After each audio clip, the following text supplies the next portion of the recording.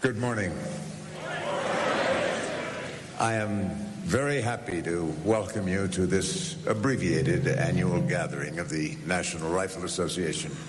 Thank you all for coming, and thank you for supporting your organization. I also want to applaud your courage in coming here today. Of course, you have a right to be here. As you know, we've canceled the festivities, the fellowship we normally enjoy at our annual gatherings. This decision has perplexed a few and inconvenienced thousands. As your president, I apologize for that. But it's fitting and proper that we should do this, because NRA members are, above all, Americans. That means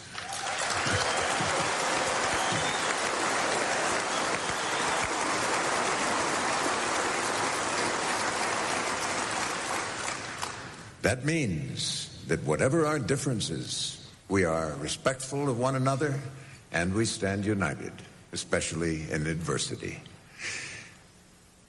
I have a message from the mayor, Mr. Wellington Webb, the mayor of Denver. He sent me this, and it says, "Don't come here. We don't want you here." I say to the mayor,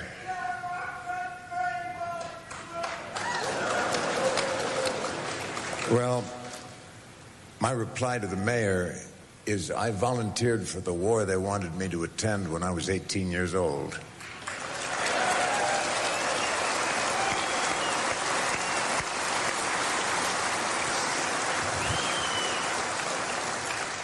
Since then, I've run small errands for my country, from Nigeria to Vietnam. I know many of you here in this room could say the same thing, but the mayor said, "Don't come." I'm sorry for that. I'm sorry for the newspaper ads saying the same thing. Don't come here. This is our country. As Americans, we're free to travel wherever we want in our broad land.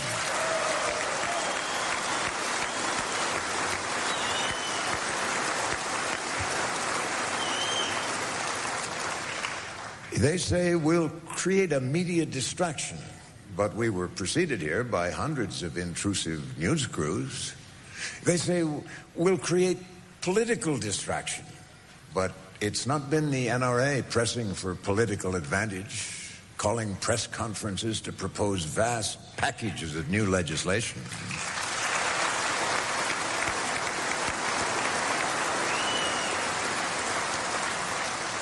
Still, they say, don't come here.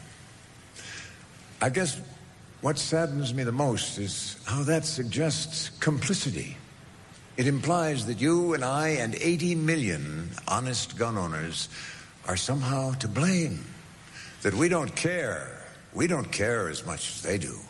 Or that we don't deserve to be as shocked and horrified as every other soul in America mourning for the people of Littleton.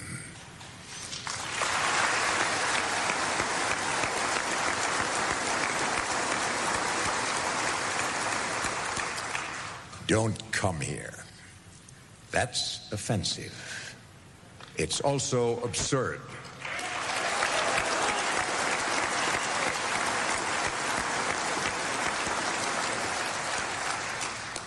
Because we live here. There are thousands of NRA members in Denver and tens upon tens of thousands in the state of Colorado.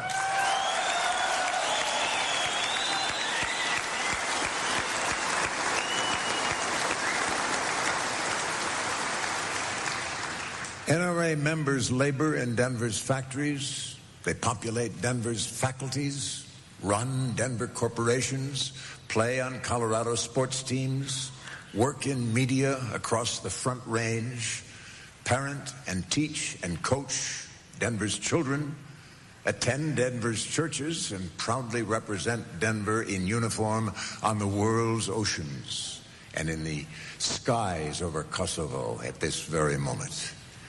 NRA members are in City Hall, Fort Carson, NORAD, the Air Force Academy, and the Olympic Training Center.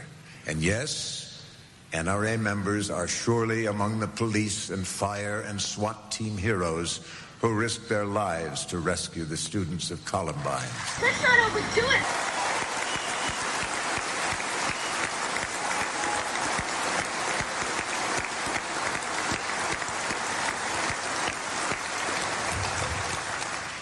Don't come here. We're already here.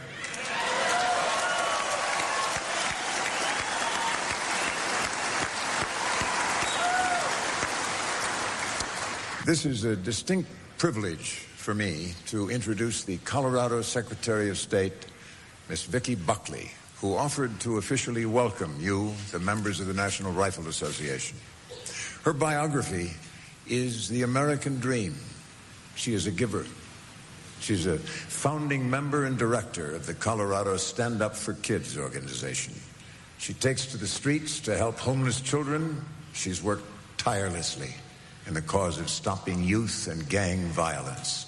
Please join me in welcoming the Honorable Miss Vicki Buckley.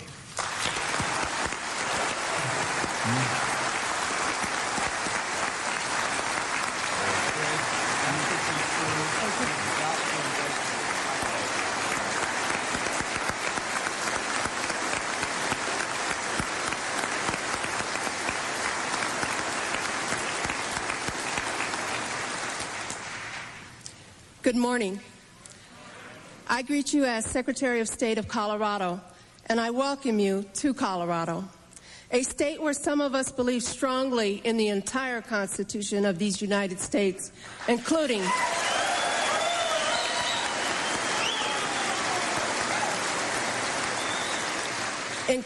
the Second Amendment. Isn't it ironic that many who would run you out of town would themselves be unable even to vote had we as a nation not honored all provisions of the United States Constitution?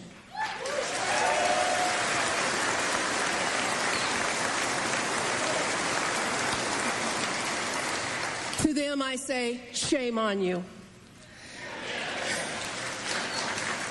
I stand before you today as one who has worked closely with the family of Isaiah Shoals. Isaiah was the Columbine high school student who was killed in part because of the color of his skin. I must agree with Isaiah's father, Michael, who has stated that guns are not the issue. Hate, what pulled the trigger of violence, is the issue.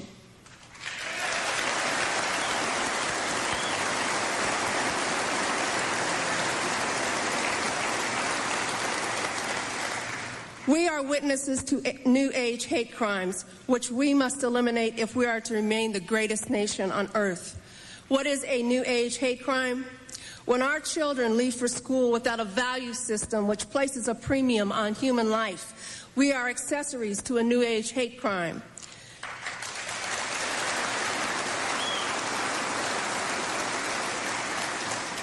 Parents, when you raise your children and send them to school without a value system which teaches the difference between right and wrong, then parents, we have committed a new age hate crime.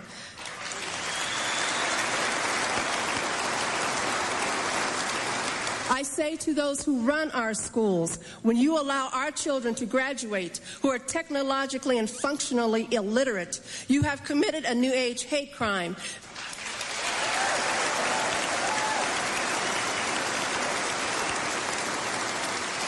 Because those children are destined to be economically tortured to a death as though they had been chained behind a pickup truck as the gentleman in Jasper, Texas. Those who would run the NRA out of town need to look at our own children who are engaging in irresponsible sex and having children they cannot take care of. Such irresponsible sex is a new age hate crime.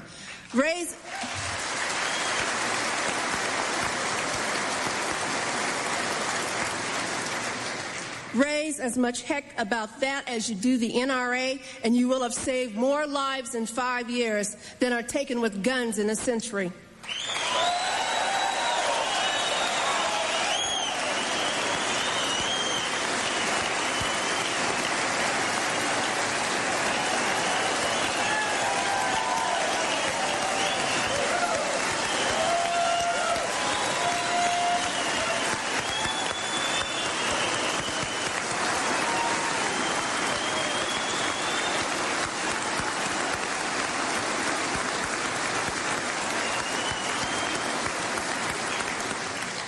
If we allow the language of hate in our homes, when terms such as nigger are freely used when we are laying the foundation for these are New Age hate crimes, the language of hate must be challenged. Just before a skinhead gunned down a black man on the downtown streets of Denver last year, he asked, "Are you ready to die, nigger?"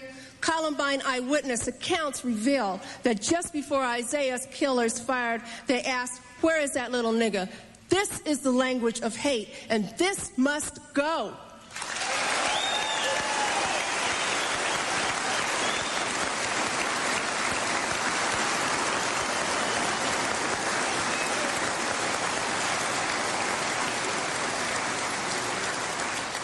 Now, I know that some of what I've said here today can make some of us squirm a little bit, but we are all guilty of harboring some form of prejudices and stereotypes.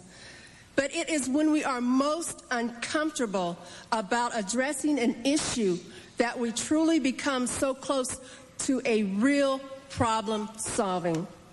Ladies and gentlemen, we can do better. I'm not a hyphenated American. I'm an American.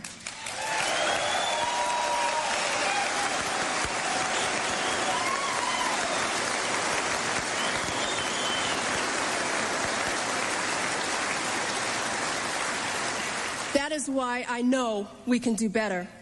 I find it difficult to discuss, but I have been a victim of a gunshot wound. I know firsthand the pain and the fear, but that experience has not made me an opponent of NRA or the Second Amendment. That is why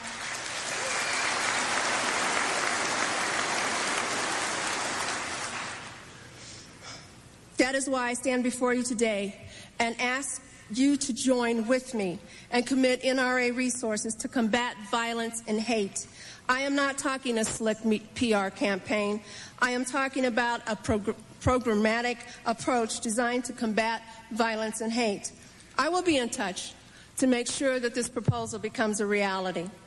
Together, we can work for a living memorial to those who perished at Columbine. But we must stand ever strong against those who would ignore sections of the U.S. Constitution which they do not like.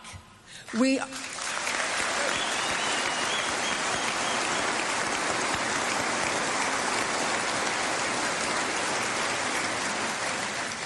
are a strong democracy because the guiding principles of our Constitution and all of its amendments, including the second, must be adhered to in its entirety and not selectively. Thank you, and God bless America.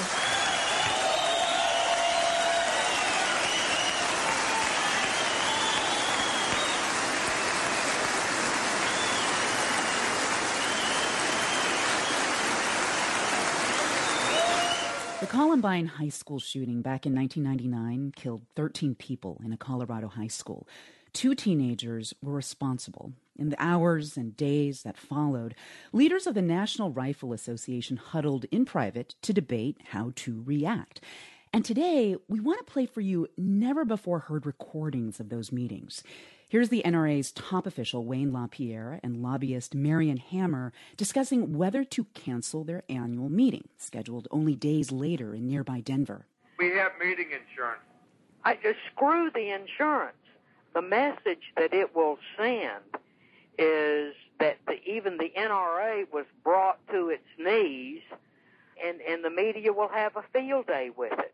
NPR has obtained more than 2.5 hours of tapes like this, and they reveal that the NRA contemplated taking a vastly different public position than the uncompromising stance that they've come to be known for after mass shootings. NPR investigative correspondent Tim Mack obtained those tapes, and he joins us now. Hey, Tim. Hey there. So tell us, how did you get these tapes in the first place? So they were recorded some 22 years ago by a participant on the call who provided it to NPR, and we've taken steps to verify the identities of those on the call. What you can hear on these tapes is the deliberations about what to do about the annual meeting and the problem of having it so close to the site of the Columbine shootings. About a dozen of the NRA's top executives, officials, lobbyists, and PR strategists are all scrambling onto this conference call. You have Executive Vice President Wayne LaPierre, who's there, and longtime ad man Angus McQueen is too. Marion Hammer, the former NRA president, joins the line. They kind of sound shaken. Here's the NRA's top lobbyist at the time, Jim Baker. This is the same concern, obviously, that everybody has, is that at the same period where they're going to be burying these children, we're going to be having media within 10 miles of our convention center, the world's media, trying to run through the exhibit hall looking at kids fondling firearms, which is going to be a horrible, horrible, horrible juxtaposition. It's clear to the participants on the call that this is the biggest crisis the NRA has faced in years. It's fascinating. What are some of the possible responses that they're coming up with on this phone call? So they've got a few options. They can cancel the convention entirely. They can kind of pare it down. And they're also wondering if there's any action they can take. Can they contribute money to the victims, for example? Here's NRA official Kane Robinson. Is there something concrete that we can offer, not because guns are responsible, but because we care about these people? Is there anything? Does that look crass or? And so they even discuss giving money. Like a victims fund, or we create a victims fund and we give the victims $1 million or something like that. Does that look bad, or does it look? Well, I mean, that can be twisted too. I mean, why are you giving money? You feel responsible? No, well, you're true. It can be twisted, but we feel sympathetic and respectful. So I don't know if you can hear that there. He says respectful. So it's the suggestion of a softer tone. But over the hours of tape, you can hear as they settle into this view of the position they must take. I got to tell you, we got to think this thing through, because if we duck tail and run, we're going to be accepting responsibility for what happened out there. That's one very good argument, Jim. On the other side, if you don't appear to be deferential in honoring the dead, you end up being a tremendous head who wouldn't tuck tail and run, you know. So it's a double-edged sword. So you can hear the two competing tensions there. Such an interesting window into this time. I mean, Tim, you have been covering the NRA for quite some time now, and just listening to these, nearly 3 hours of tapes, I'm just curious what else struck you. So there's been this long-standing internal problem with the group. Often its most radical members are also its most passionate and dedicated.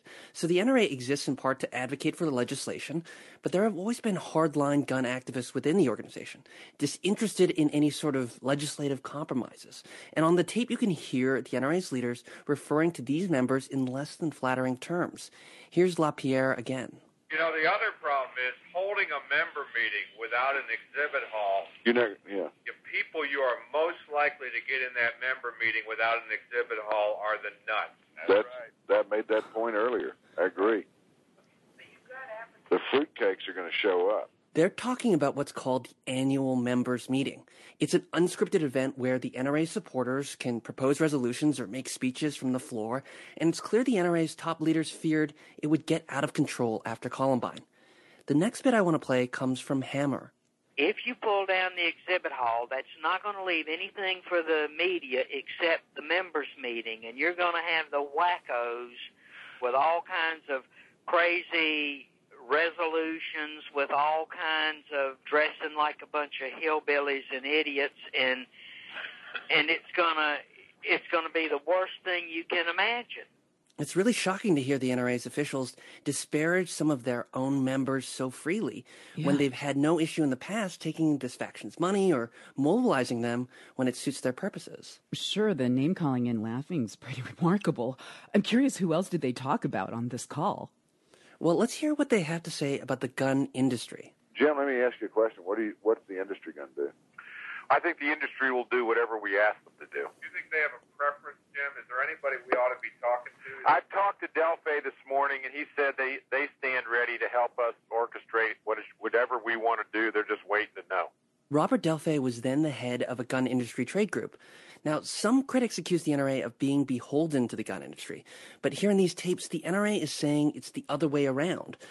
Now, much like the gun industry, pro-NRA politicians are also looking to the NRA for guidance. Here, LaPierre refers to then Senate Majority Whip Don Nichols. Well, I was talking to Nicholson's office this morning, And what they told me is they're planning on sending them all to school, because what they wanted us to do was secretly provide them with talking points. So just to emphasize here, LaPierre is saying that the Republican leader is asking them to secretly provide them notes on what to say. It is so fascinating to listen to these tapes. What do you think these conversations from more than 20 years ago can tell us about the NRA's actions ever since then? Gradually, what we see and what we hear in these tapes is the NRA's playbook emerging, just as America's entering this era of school shootings. The NRA is arguing in these tapes that society, not firearms, is the source of the real problem. And their strategy would really also revolve around skepticism of the press and not wanting to show any signs of weakness. You'll remember after the Parkland shootings when NRA spokesperson Dana Lash said that, quote, the legacy media loves mass shootings. And that's a strategy that the NRA has used for decades. That is NPR investigations correspondent Tim Mack. Thank you, Tim. Thanks a lot. Now, NPR did reach out to the NRA and provided them with transcripts of the audio that we used in this story. In order to protect our source and in keeping with prior practice, we did not provide the actual tape.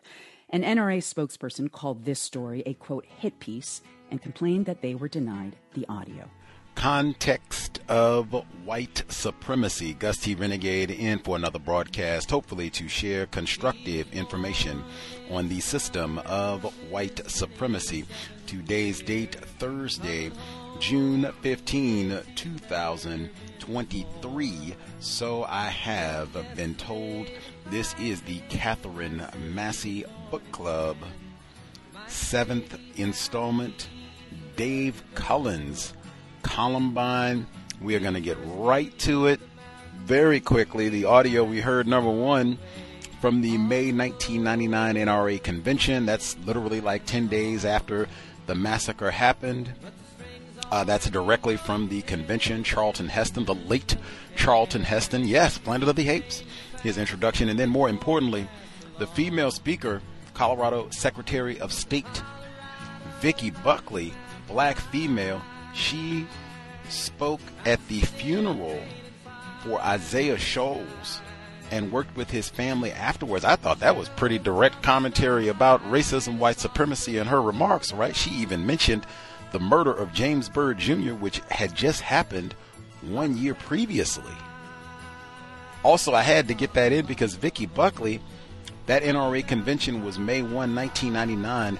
Vicki Buckley was dead by July 1999. She died at the age 49, reportedly from a heart attack. That's basically about 2 months from the time she gave that speech.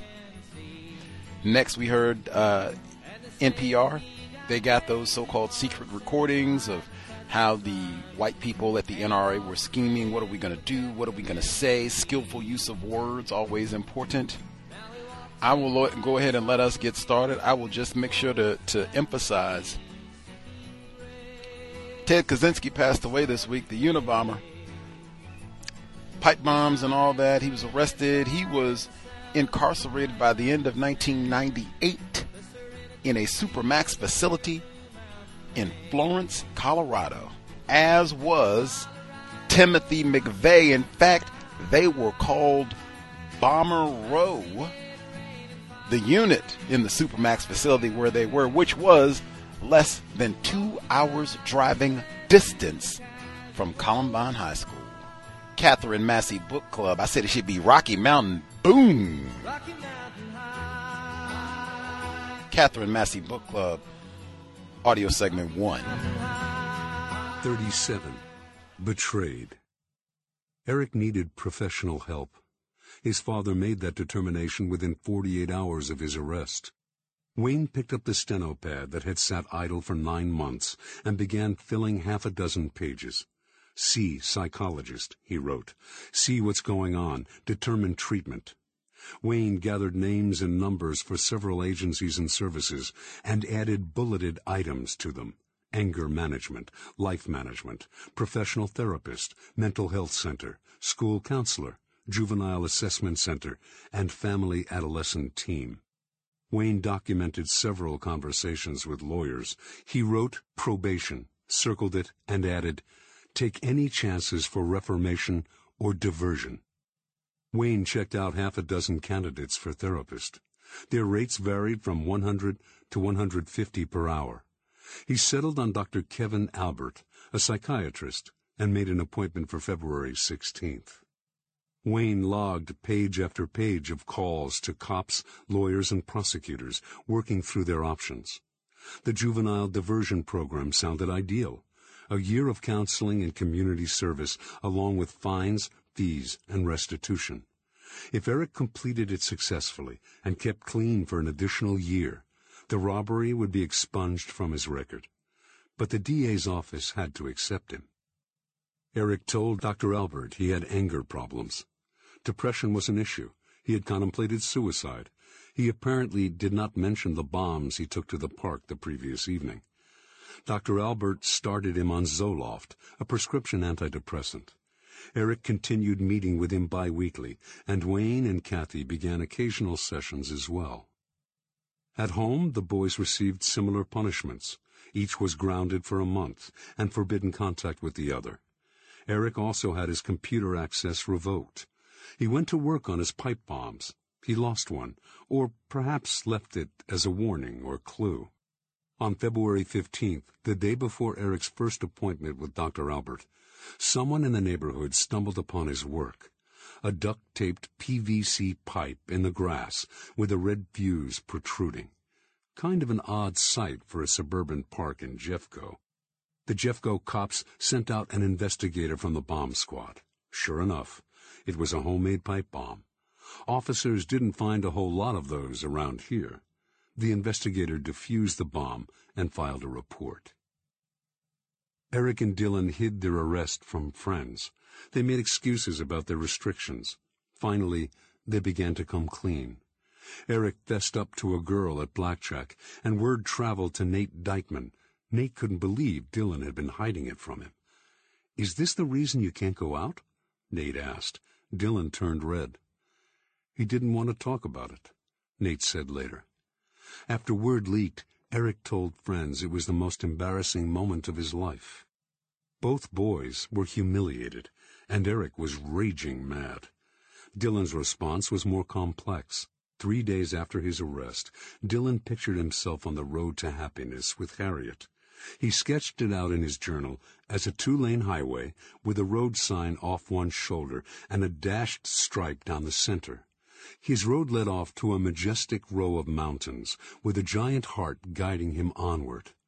"It's so great to love," he wrote. He was a felon now, but he was ecstatic. He filled half the page with drawings and exclamations. "I love her, and she loves me." Anger boiled up with the ecstasy. Dylan was beginning to see it Eric's way. The real people, gods, are slaves to the majority of zombies, but we know and love being superior. Either I'll commit suicide or I'll get with Harriet, and it will be NBK for us. My happiness, her happiness, nothing else matters. Suicide or murder? The pattern solidified, homicidal thoughts occasionally, self-destruction on every page. "If by love's choice Harriet didn't love me, I'd slit my wrist and blow up Atlanta strapped to my neck," he wrote. Eric had named one of his pipe bombs Atlanta. Wayne Harris kept working the phones. By early March, he secured an evaluation with Andrea Sanchez, a counselor with a juvenile diversion program. Sanchez placed calls to Eric and Dylan to pre-screen them. They passed. She sent a dozen forms and set up appointments. Each boy would come to her office with a parent and the stack of paperwork. Both intake sessions would take place on March 19th. For 2 months, Wayne Harris worked to get his son into diversion, to keep his record clean. Eric was busy too. He was detonating his first pipe bombs. He boldly posted the breakthrough on his website. "Motherfucker blew big. Flippin' thing was heart-pounding, gut-wrenching, brain-twitching, ground-moving, insanely cool. His brothers haven't found a target yet, though." This time, Eric was producing to kill. Contempt had been the undercurrent in his "I hate" rants. Now he made it explicit. Morons had nerve to judge him, he said. To call him crazy just for envisioning mass murder? Empty, vacuous morons standing in judgment? If you got a problem with my thoughts, come tell me and I'll kill you, he posted. Dead people don't argue. God damn it, I am pissed. As Eric embraced murder, Dylan retreated. After the arrest, he had the one brief outburst in his journal, and then he dropped all mention of it for nearly a year. Dylan still fretted about this toilet earth, but his focus shifted dramatically toward love. Love. It had been prominent from the first page of his journal, but now, a year in, it grew overwhelming. He emblazoned entire pages with 10-inch hearts, surrounded by choirs of smaller, fluttering hearts. Eric had no use for love. Sex? Maybe. He shared none of Dylan's desires for truth, beauty, or ethereal love. Eric's only internal struggle concerned which stupid bastard was more deserving of his wrath. Eric's dreams changed after his arrest. Human extinction was still his aim, but for the first time he made the leap from observer to enforcer. I will rig up explosives all over a town and detonate each one of them at will after I mow down a whole fucking area full of you snotty-ass, rich, motherfucking, high-strung, godlike, attitude-having, worthless pieces of shit whores, he wrote. He posted this openly on his website. I don't care if I live or die in the shootout, he wrote. All I want to do is kill and injure as many of you pricks as I can. It was too much for Dylan. Kill? Everything? Apparently not. He made a stunning move behind Eric's back. He told the worst possible person, Brooks Brown. Brooks knew about the petty vandalism, and his parents saw Eric as a young criminal, but they had no idea how serious it was. On the way to class, Dylan handed Brooks a scrap of paper. Just one line was written on it, a web address. I think you should take a look at this tonight, Dylan said. Okay, anything special? It's Eric's website. You need to see it. And you can't tell Eric I gave it to you. Brooks pulled up the site that night. Eric was threatening to kill people. He threatened to kill Brooks personally in 3 different places.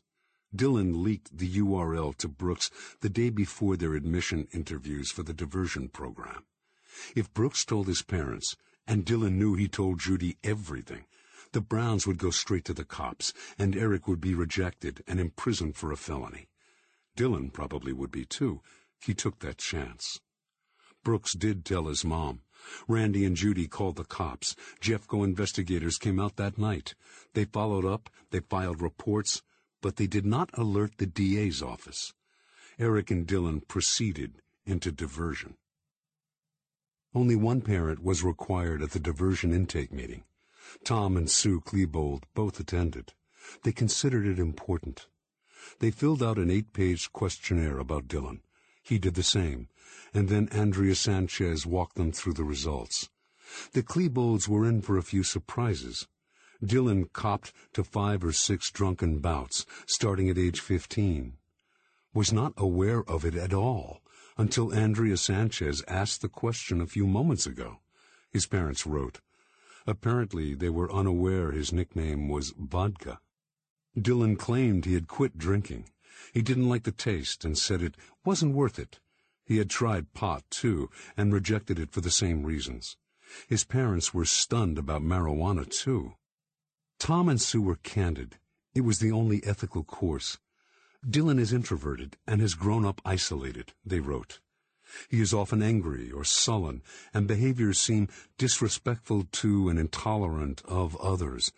They wrote a line about disrespecting authority figures, crossed it out, and then said that teachers had reported that he didn't listen or take correction well.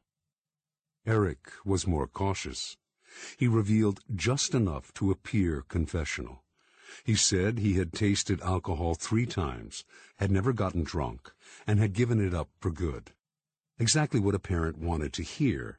It was vintage Eric, more believable than abstinence, and reassuring to boot. He had faced the temptation already, and the danger had passed. He understood how his parents thought, and in no time he'd read Andrea Sanchez.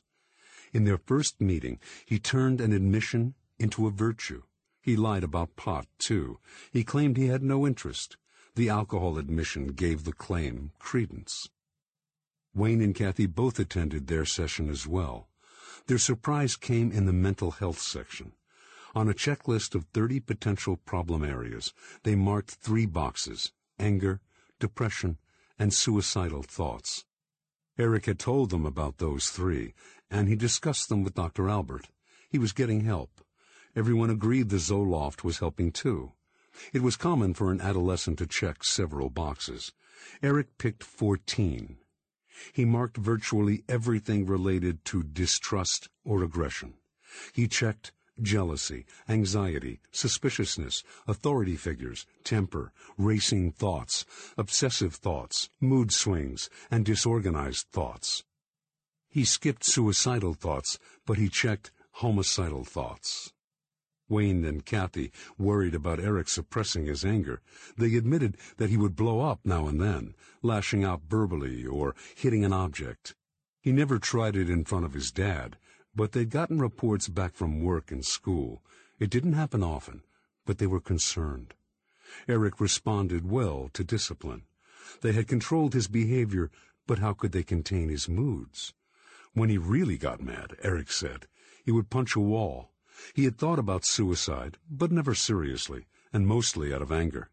He got angry all the time, he said, at almost anything he didn't like.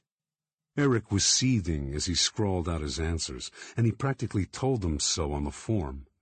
The nerve of these lowlifes judging him. He explained how he hated fools telling him what to do. In the interview, he apparently directed his anger at other fools. They fell for it. Eric would howl about it later. The partial confession was his favorite con of all. He could turn over half his cards and still pull off the bluff. He posted his actual thoughts about the legal system on his website at around the same time. My belief is that if I say something, it goes. I am the law. If you don't like it, you die. He described going to some random downtown area in some big city and blowing up and shooting up everything he could. He assured us he would feel no remorse, no sorrow, no shame. Yet there he sat, submitting. He bent to their will. He filled out their degrading form. Laughing on the inside was insufficient. He would make them pay. Sanchez worried about the boy's failure to accept full responsibility. Eric was sticking to his story that the break-in was Dylan's fault. Dylan thought the whole thing was a little overblown.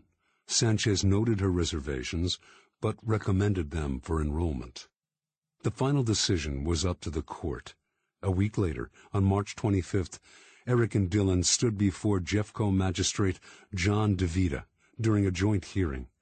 Their fathers stood beside them. That impressed DeVita. Most of the juveniles appeared alone or with just a mom. Dads were a good sign, and these dads appeared to be taking control of the situation.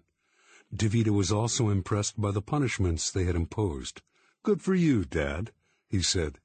"It sounds to me like you've got the circumstances under control." "This has been a rather traumatic experience," Tom Klebold told him.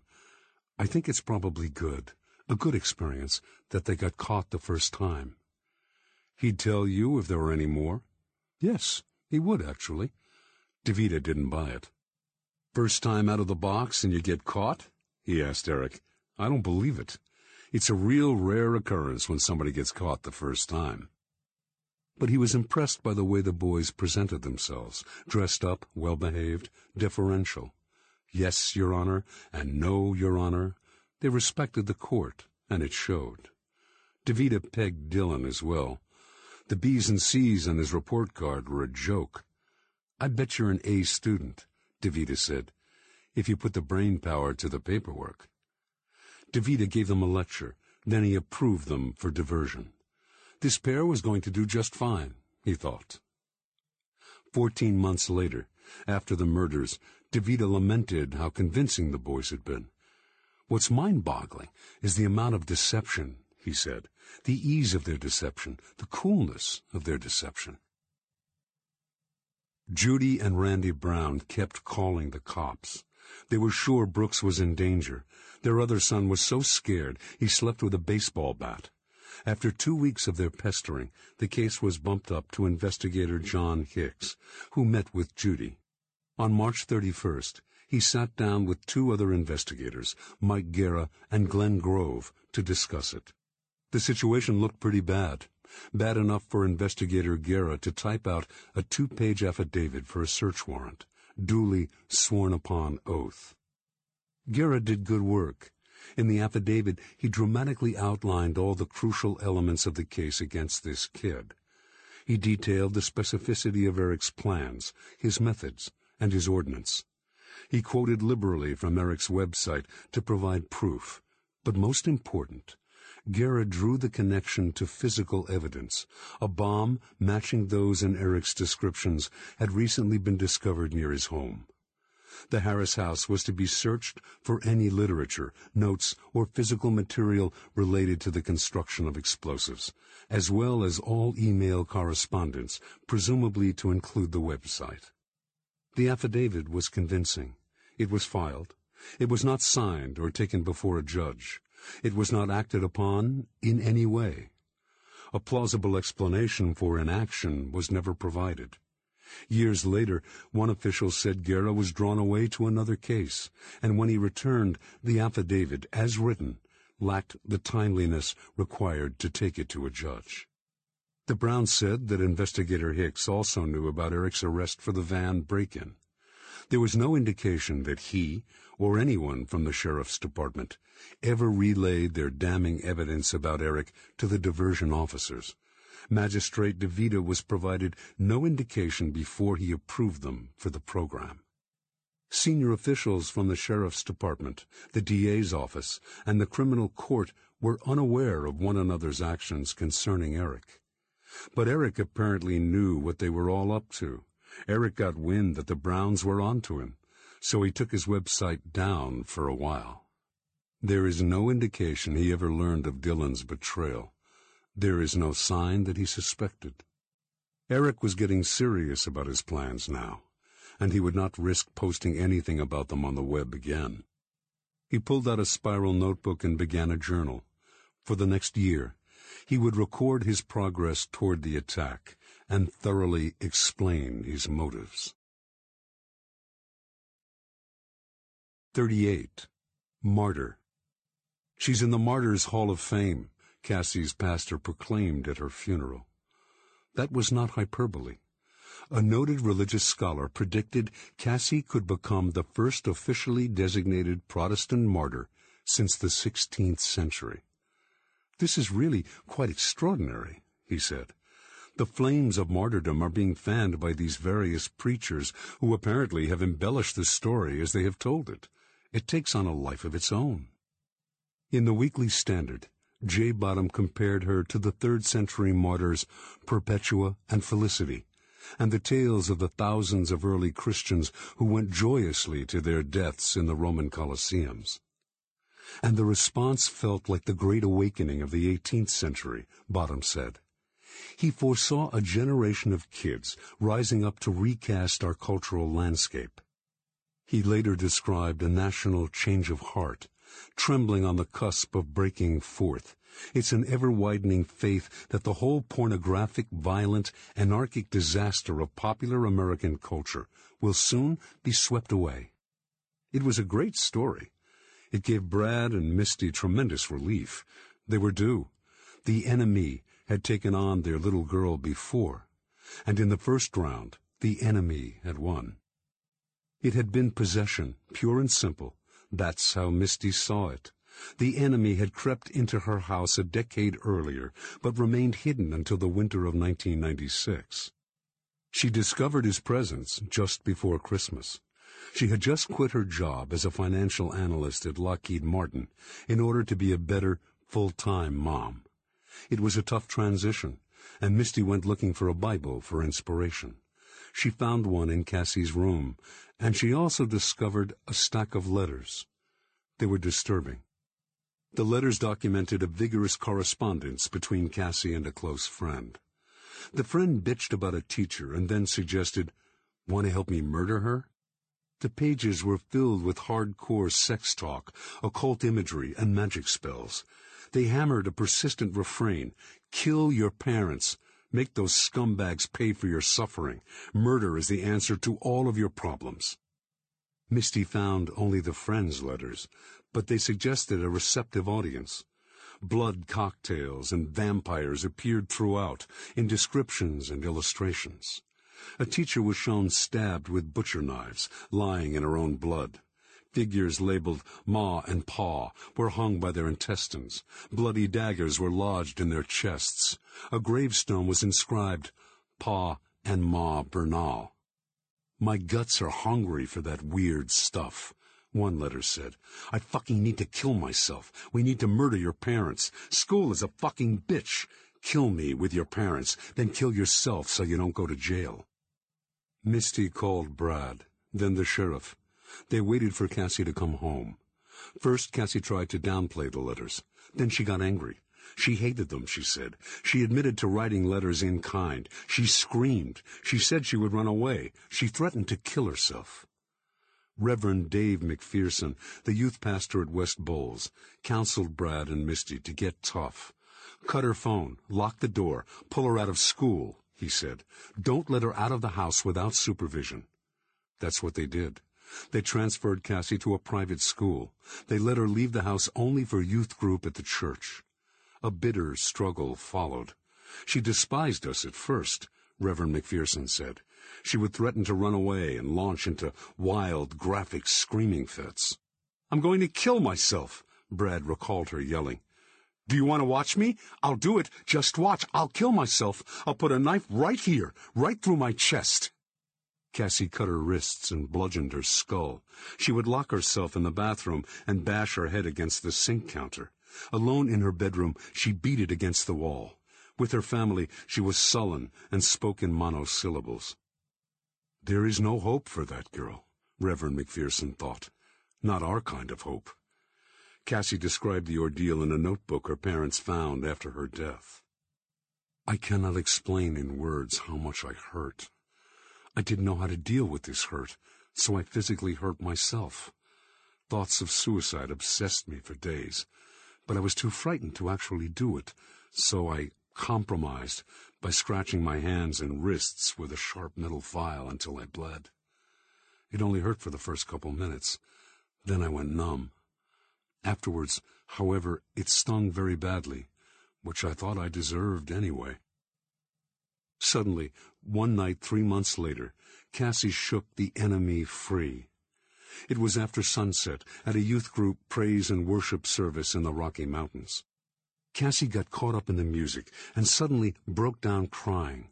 She blubbered hysterically to a friend who couldn't make out half of what she said. When Misty picked her up after the retreat, Cassie rushed up, hugged her, and said, "Mom, I've changed. I've totally changed." Brad and Misty were skeptical, but the change took. She left an angry, vengeful, bitter young girl and came back brand new, Reverend Kirsten said. After the conversion, Cassie attended youth ministry enthusiastically, sported a WWJD bracelet, and volunteered for a program that helped ex-convicts in Denver. The following fall, Brad and Misty allowed her to transfer to Columbine High, but she struggled with social pressures right up to her last days. She did not attend prom that last weekend. She did not believe that kids liked her. The day before Cassie was killed, the leaders of her youth group gathered for a staff meeting. One of the items on the agenda was, how do we get Cassie to fit in better? Brad and Misty Bernal were forthcoming about Cassie's history. A few weeks after the massacre, it was widely reported in the media. By then, 2 other martyr stories had surfaced. Valene Schnurr's account was remarkably similar to Cassie's, except for the chronology and the outcome. Val was shot before her exchange about God. Dylan pointed his shotgun under her table and fired several rapid bursts, killing Laura Townsend and injuring Val and another girl. Val was riddled with shotgun pellets up and down her arms and torso. Dylan walked away. Val dropped to her knees, then her hands. Blood was streaming out of 34 separate wounds. Oh, my God, don't let me die, she prayed. Dylan turned around. This was too rich. God? Do you believe in God? She wavered. Maybe she should have kept her mouth shut. No, she would rather say it. Yes, I believe in God. Why? Because I believe, and my parents brought me up that way. Dylan reloaded, but something distracted him. He walked off. Val crawled for shelter. Once she made it out, Val was loaded into an ambulance, transported to St. Anthony's, and rushed into surgery. Her parents, Mark and Sherry, were waiting for her when she came to. Val started blurting out what had happened almost immediately. She made a full recovery, and her story never varied. Numerous witnesses corroborated her account. Val's story emerged at the same time as Cassie's, the afternoon of the attack. It took a week longer to reach the media. It never caused much of a ripple there. If the timing had been different, Val might have been an evangelical hero, the brave girl who felt the brunt of a shotgun blast and still stood up for her Redeemer. She proclaimed her faith, and he saved her. What a message of hope that would have been. And the hero would have been alive to spread the good news. It didn't work out that way. Val was seen more often as a usurper. People thought I was a copycat, she said. They thought I was just following the bandwagon.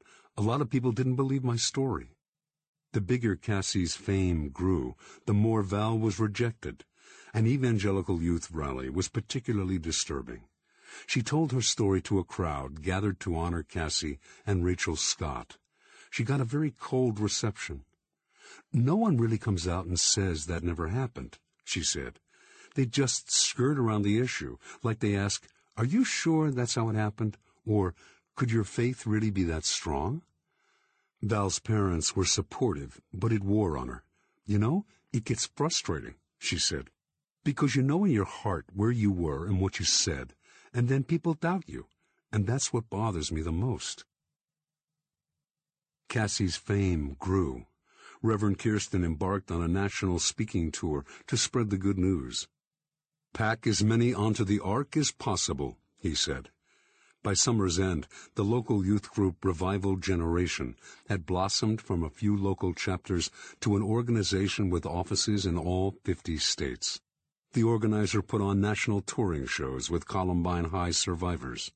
Cassie's name sent teenage girls storming to the stage. Fame could be intoxicating. Brad and Misty were already celebrities in their world, blessed parents of the martyr. They resisted the temptation and carried on as humbly as before. For some time, Brad Bernal had been a greeter at Sunday worship services at West Bowles. He returned to the volunteer role almost immediately after Cassie's funeral. He offered a smile with each handshake. The smiles looked sincere, but his pain bled through. In early May, the church brought in a grief expert and conducted a group counseling session open to anyone in the struggling community. Misty arrived first. Brad would be a little late, she said. He was having a really bad day. He had not gone into Cassie's room since she died, but tonight he was going in there alone. Brad showed up, shaken. He downplayed his trouble and offered to help. Misty did the same. Emily Wyant watched in disbelief as the story mushroomed. "Why are they saying that?" she asked her mother. Emily had been under the table with Cassie. They were facing each other. Emily was looking into Cassie's eyes when Eric fired his shotgun. Emily knew exactly what had happened. Emily was supposed to be in science class when the shooting happened. But they had a test scheduled, and because she had missed class the day before, she wasn't ready. Her teacher sent her down to the library to look over her notes. She pulled up a seat by the window at a table with just one girl, Cassie Bernal, who was studying Macbeth. They heard some commotion outside, and some kids came to the window to check it out, but it dissipated. Emily stood up for a look, saw a kid running across the soccer field, and sat down, returning to her notes. A few minutes later, Patty Nielsen ran in screaming and ordered everyone to get down.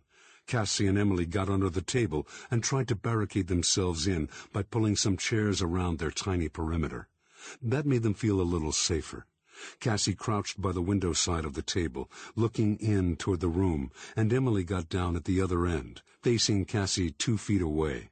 They could keep in contact with each other that way, and collectively maintain a view of the whole room. The chairs created a lot of blind spots, but the girls were not about to move them.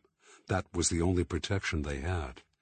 Emily heard shots coming from down the hallway, one at a time, not in bursts. They were getting closer. The doors opened. She heard them come in. They were shooting, talking back and forth, and shouting stuff like, "Who wants to be killed next?" Emily looked over her shoulder to watch. She saw a kid near the counter jump or go down. The killers walked around a lot, taunting and shooting, and Emily got a good look at them. She had never noticed them before. She was a sophomore, but was sure she could pick them out again if she ever saw them again. The girls whispered back and forth, dear God, why is this happening?" Cassie asked. "I just want to go home." "I know," Emily answered. "We all want to get out of here." Between exchanges, Cassie prayed very quietly. Eric and Dylan passed by several times, but Emily never expected one of them to come under the table and shoot. Eric stopped at their table, at Cassie's end. Emily could see his legs and his boots, pointing directly at the right side of Cassie's face. Cassie didn't turn. Emily didn't have to. She was facing perpendicular to Eric's stance, so she could look straight at Cassie and see Eric just to her left at the same time. Eric slammed his hand on the table, then squatted halfway down for a look. "Peek-a-boo," he said. Eric poked his shotgun under the table rim as he came down. He didn't pause long, or even stoop down far enough for Emily to see his face. She saw the sawed-off gun barrel. The opening was huge. She looked into Cassie's brown eyes. Cassie was still praying. There was no time for words between them. Eric shot Cassie in the head. Everything was muffled then. The blast was so loud, it temporarily blew out most of Emily's hearing. The fire alarm had been unbearably loud, but now she could barely hear it. She could see the light flashing out in the hallway. Eric's legs turned. Bree Pasquale was sitting there, right out in the open a few steps away, beside the next table over. It had been jammed with kids when she got there. She couldn't fit, so she sat down next to it on the floor. Bree was a bit farther from Cassie than Emily, the next closest person, but she had a wider view. She had also seen Eric walk up with the shotgun in his right hand, slap Cassie's tabletop twice with his left, and say, "Peekaboo." He squatted down, balancing on the balls of his feet, still holding onto the tabletop with his free hand. Cassie looked desperate, holding her hands up against the sides of her face. Eric poked the shotgun under and fired. Not a word. Eric was sloppy with that shot, a one-hander in an awkward half-squat. The shotgun kicked back, and the butt nailed him in the face. He broke his nose sometime during the attack, and that's the moment investigators believe it happened. Eric had his back to Bree, so she couldn't see the gun hit his nose. But she watched him yank back on the pump handle and eject the red shell casing. It dropped to the floor. She looked under the table. Cassie was down, blood soaking into the shoulder of her light green shirt. Emily appeared unhurt.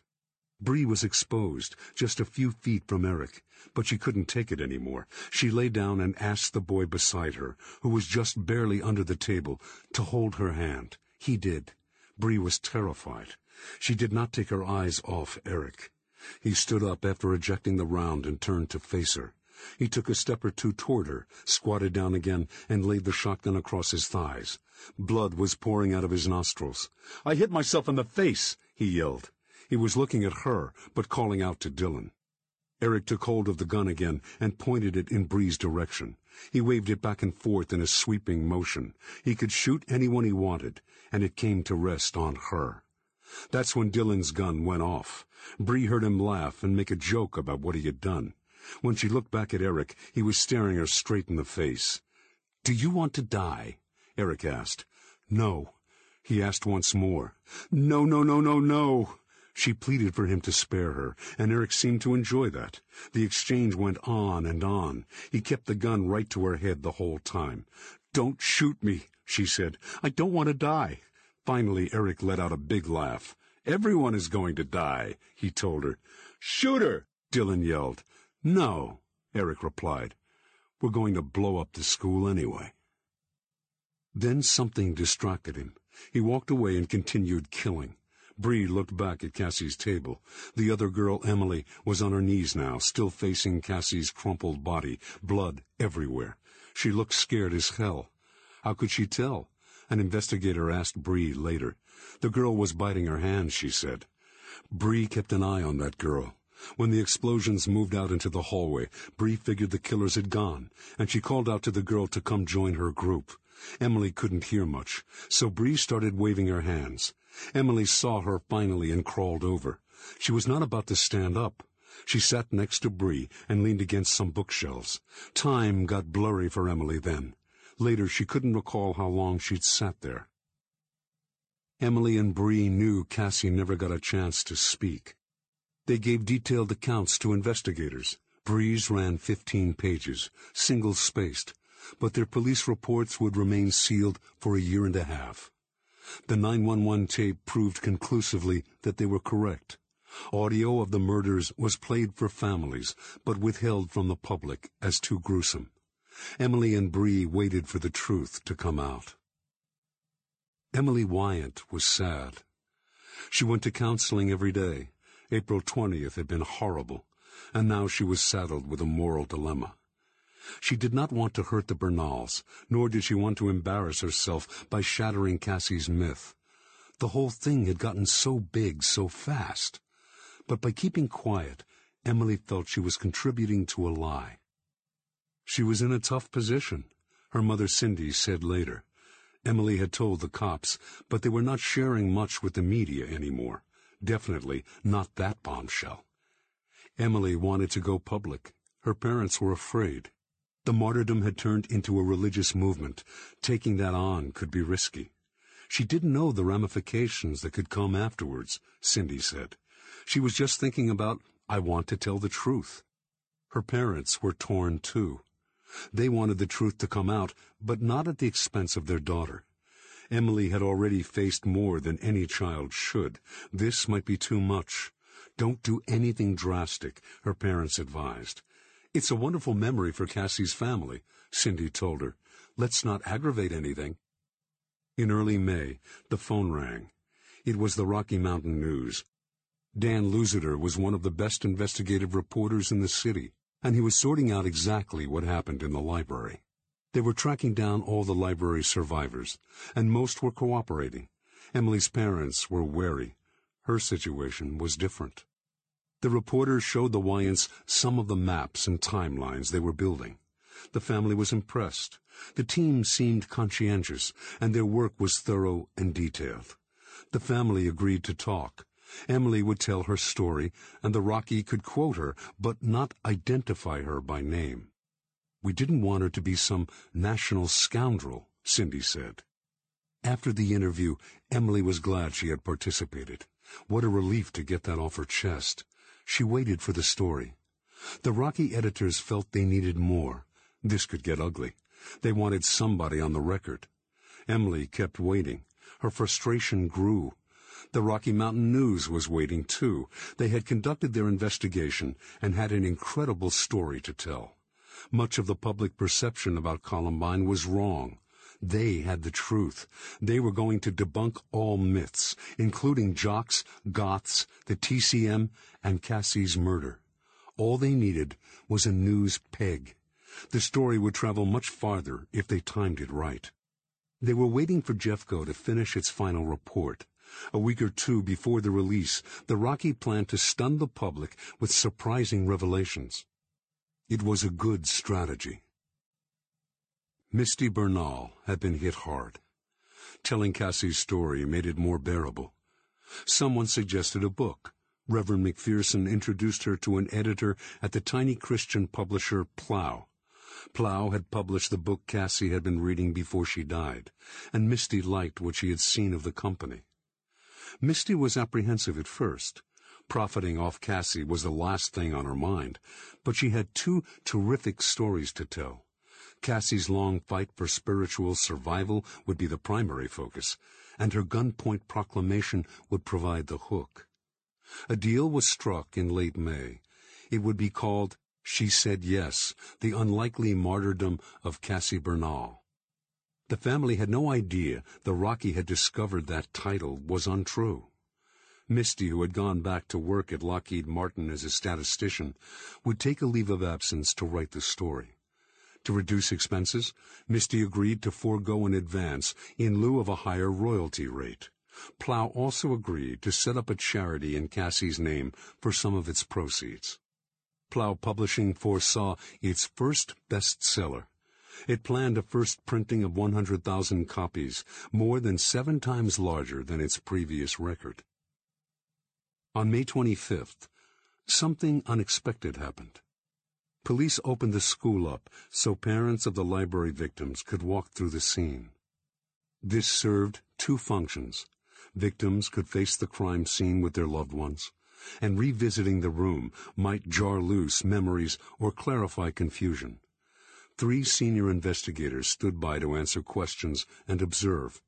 Craig Scott, who had initiated the Cassie story, came through with several family members. He stopped where he had hidden and retold his story to his dad. A senior detective listened. Craig had sat extremely close to Cassie, just 1 table away, facing hers.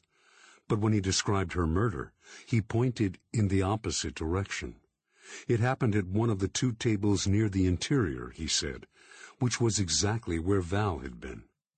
When a detective said Cassie had not been in that area, Craig insisted. He pointed to the closest tables to Val's and said, "Well, she was up there then."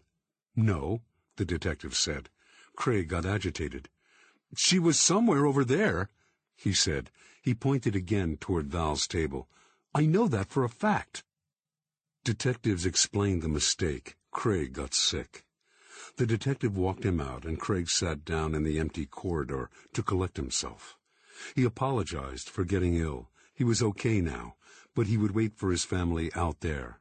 He was not going back into that library. Friends of the Bernals said Brad was struggling much more than his wife. It was visible in the way he carried himself into worship on Sunday mornings. Brad looked broken. Misty took great solace in the book she was writing. It gave her purpose. It gave meaning to Cassie's death. Misty had put herself in God's hands, and he had handed her a mission. She would bring his message to a whole new audience. Her book would glorify her daughter and her God. Investigators heard about the book deal. They decided that they owed it to Misty to alert her to the truth. In June, lead investigator Kate Batten and another detective went to see her. Misty described the meeting this way. They said, "Don't stop doing the book. We just wanted to let you know that there are differing accounts coming out of the library." Batten said she encouraged Misty to continue with the book, but without the martyr incident. Cassie's transformational story sounded wonderful. Batten said she made the details of Cassie's murder clear, and later played the 911 tape for Brad and Misty. Misty and her Plow editor, Chris Zimmerman, were concerned. They went back to their witnesses. 3 witnesses stuck by the story that it was Cassie. Good enough. The martyr scene was going to be a small part of the book anyway. Misty wanted to focus on Cassie overcoming her own demons. "We wanted people to know Cassie was an average teenager who struggled with her weight and worried about boys and wasn't ever a living saint," she said. Misty lived up to her word. That was the book she wrote. She described Cassie as selfish and stubborn on occasion, known to behave like a spoiled 2-year-old. Misty also agreed to run a disclaimer opposite the table of contents.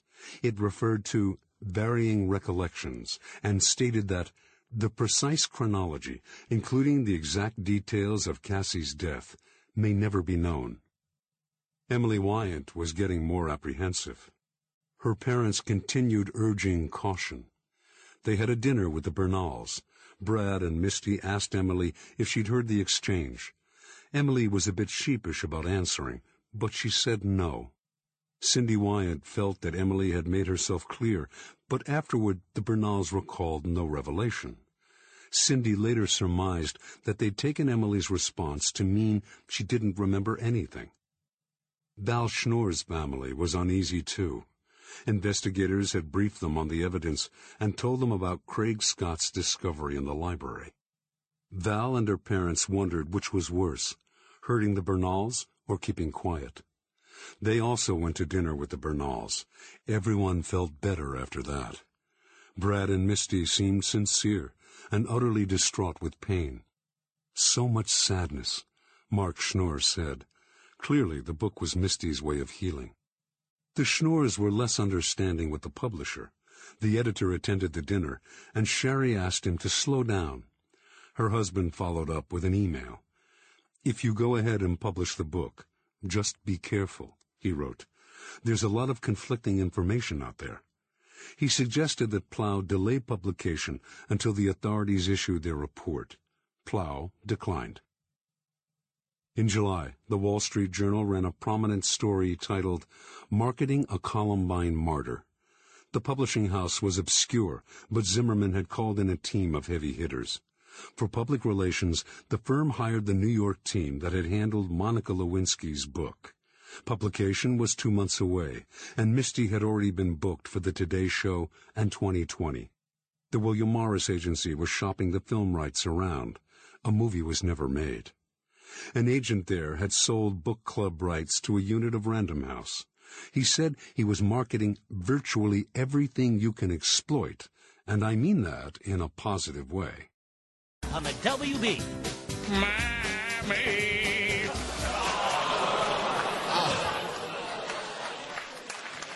Boy, I can't make fun of that fucking frog. Fuck that frog. They don't be doing that on white networks as soon as a black network. And the number WB.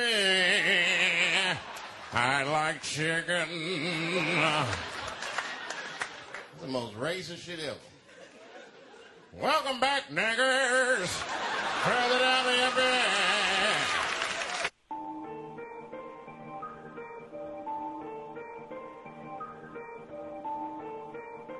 Started.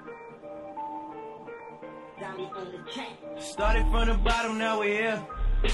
Started from the bottom, now my whole team fucking here. Started from the bottom, now we here. Started from the bottom, now the whole team here, nigga. Started from the bottom, now we here. Started from the bottom, now my whole team here, nigga. Started from the bottom, now we here. Started from the bottom, now the whole team fucking here. I done kept it real from the jump. Catherine Massey Book Club, Context of White Supremacy. 14 years in, we never played music for no reason. Before we got told Drake, Cowbell, we did hear Dave Chappelle, WB Network. Last week, old Dave Cullen, suspected race soldier Dave Cullen, he was telling us about Eric Harris's list of hates, which included the WB Network, and old ignorant Gus was too lame to remember the WB Network played a lot of Negro tunes during the 1990s. All that black content. That's what Dave Chappelle was talking about. They got Michigan J. Frog. People remember that? Young people probably don't remember that, thank God, but woo. Coded for Negroes right there. Anyway, so why are we hearing Drake right now? Old lame Dave Cullen, what is he leaving out? They got all these journals and such. Let's see what Eric Harris told us. Eric Harris said, humans don't change that much. They only get better technology to do their work. He didn't say ours. Is he not human? What you trying to tell us, old Eric Harris? You an alien or something? Anyway. People always say we shouldn't be racist. Why not? Blacks are different. Like it or not, they are. They just started out on the bottom. So why not keep them there?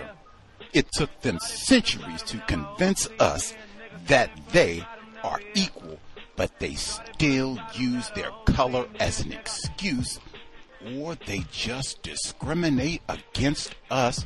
We didn't say against, discriminate us because we are white. See, I said this little no-count race soldier is barely literate.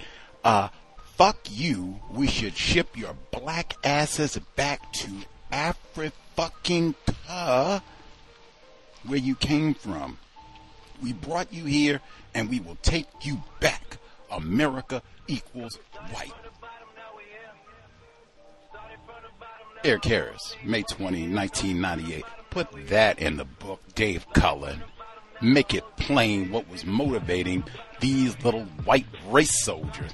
And even before we get to the folks Catherine Massey Book Club, we'll get to audio segment 2, once we get our commentary and everything.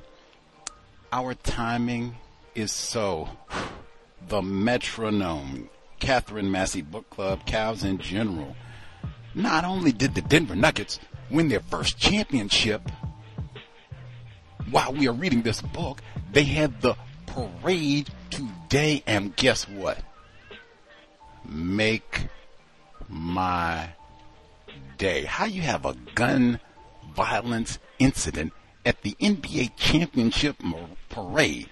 Have Nikola Jokic and folks running. Oh my God, they're trying to kill us after we won the chip, man. Come on. Make my day. But the other, Ted Kaczynski, the Unabomber, died on Saturday. Now this is Gus T. You do not have a lame person facilitating the book club. And I'm calling out Dave Cullen again. Whew. I got to just look at this as willful omission. Way back when, Miss or Mommy C, non-Clemson dad, woke baby, they said, man, we didn't pay attention to Columbine either. We listened to the book club. We listened to the first installment 2 times. So crazy listening to these young white killers. And oh my goodness, they tried to blow up the school. And even they got these old diversion bombs. They got the other set of bombs and they're trying to blow up the first responders. I didn't even know that. They repeated that. Well, they didn't repeat it, but they made this commentary on the compensatory call-in. I neglected to address that on the book club to say that having one initial act of violence, explosion, whatever, generally a bombing, and then you have a second device that's timed to go off maybe an hour later so that you get all the first responders. What I said was, that's Eric Rudolph. Who was Eric Rudolph? That's the white supremacist Olympic Park bomber, 1996, 3 years before, who was not even captured until after Columbine happened. But he bombed the Atlanta Olympics and many other locations in the South, Alabama. But that was his M.O. Bomb a location and then have a second device. So when the police, fire department, all those folks come, bam, you get them too. Eric Rudolph, we got to hold him. Now, already said, I got it either side. If you say that they carried out this attack on April 20, that's Hitler's birthday. Sig Heil. You say, hey, this was supposed to happen on April 19. LeBron James block. I got this both sides. That's Timothy McVeigh. Really, I got that whole week. I already told you that whole week. Waco, the Boston Marathon bombing, really, the sinking of the Titanic. How much do you want? That whole week is lit up, so it doesn't even matter. That week of April is marked on the calendar. April 19, that's Timothy McVeigh, Oklahoma City bombing, Turner Diaries, racist white supremacists even pause for Buffalo one more time. Buffalo native Timothy McVeigh. Hold that one. Eric Rudolph, Tim McVeigh. Waco, I just said. Now, Unabomber just died. 20 years of bombing, folks. I even had an audio segment to play. Did you know that Ted Kaczynski attempted to have a sex change? Wanted to be a woman, the Unabomber. I said they should put his picture up for the Pride events, right? Old Unabomber, if he had been accepted, maybe we wouldn't have had all that carnage, maybe. I'm talking foolish. Okay, not really. So, Kaczynski, genius, bad with girls, so bad he wanted to get a sex change. Super duper smart, godly, wrote my manifesto, childhood bombing things, being out in nature. Matter of fact, I just said the Freemasons. Didn't we hear about that? The Montana Freemasons? That was one of, I think Agent Fuselier had worked on that case. And I said, dang, well, the Montana Freemasons. Oh, that's Ted Kaczynski. Get my bombers correct. That's where Ted Kaczynski was out. His bomb factory was in Montana. That's where they had to go and arrest him at. Operating during the same period. In fact, Timothy McVeigh bombed the OKC Federal Building in April 1995. Ted Kaczynski mail bombed the same month. FBI officials said, dang, are they competing with each other? I'm going to out-bomb you. No, I'm going to out-bomb you. I'm the real white bomber. No, I'm the bomber man.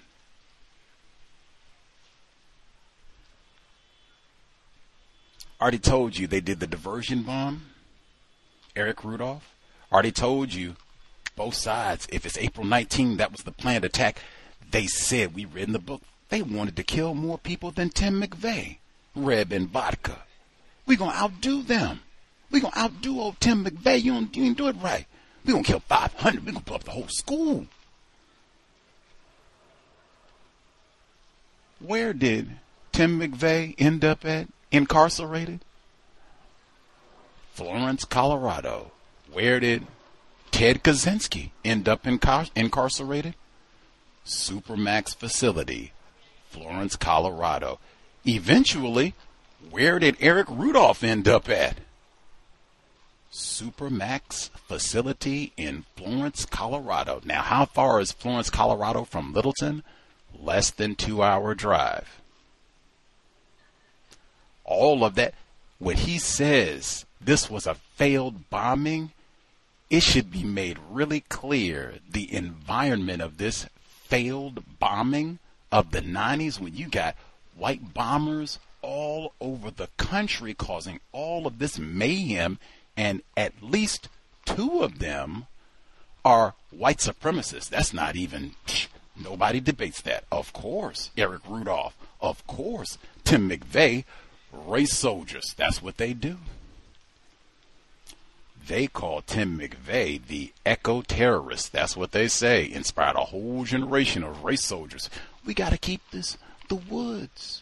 I'm a racist man. I need a place to put my cabin. Be away from the niggers for a little while. All of that should have been connected. And in fact, Tim McVeigh, Ted Kaczynski, got to get those names correct. They were in Colorado State by the end of 1998. These were huge cases. I would submit, only one case bumped O.J. Simpson off the front page, 1995, Tim McVeigh and that bombing. These were huge cases. These young fellas, they had to see all of this. They were heavily influenced. The Olympic Park bombing, Ted Kaczynski, the Unabomber, they were heavily influenced by these race soldier white bombers. I did not know that, and I don't hear people talk about, nobody talks about Colorado as failed bombing, much less this was a failed bombing that should be linked to Tim McVeigh, Ted Kaczynski, Eric Rudolph. This is all the same ilk, and in fact you see them competing with each other. Who's going to kill more people? What does it mean to be white? Dot connecting. Dr. Welsing talked about that. Dot connecting. Is it that ignorant to think these two were out making bombs, that they wouldn't pay attention to the white people who were known notorious, competing with each other to bomb people and be known as the Bomberman champion. What does it mean to be white? If that doesn't make sense, let me know. If you don't think McVeigh, Kaczynski being in Colorado State by the end of 98, if you don't think all that had any influence, if that doesn't make sense, why they would go and try and bomb a school, let me know. But I'm submitting Cullen should have included that detail. Make it plain. You got access to way more data than we do. You were there at the time. You could have went to see old Tim McVeigh, ask him some questions. Ted Kaczynski, ask him, all the way through. It's not even just Ted Kaczynski went to get a sex change. What I said, hybristophilia. The University of Michigan, they got boxes of love letters, perfume scented, that white women sent Unabomber Ted Kaczynski. Heard all of that before, now that we studied Columbine. The number is 605-313-5164. The code 564-943 pound.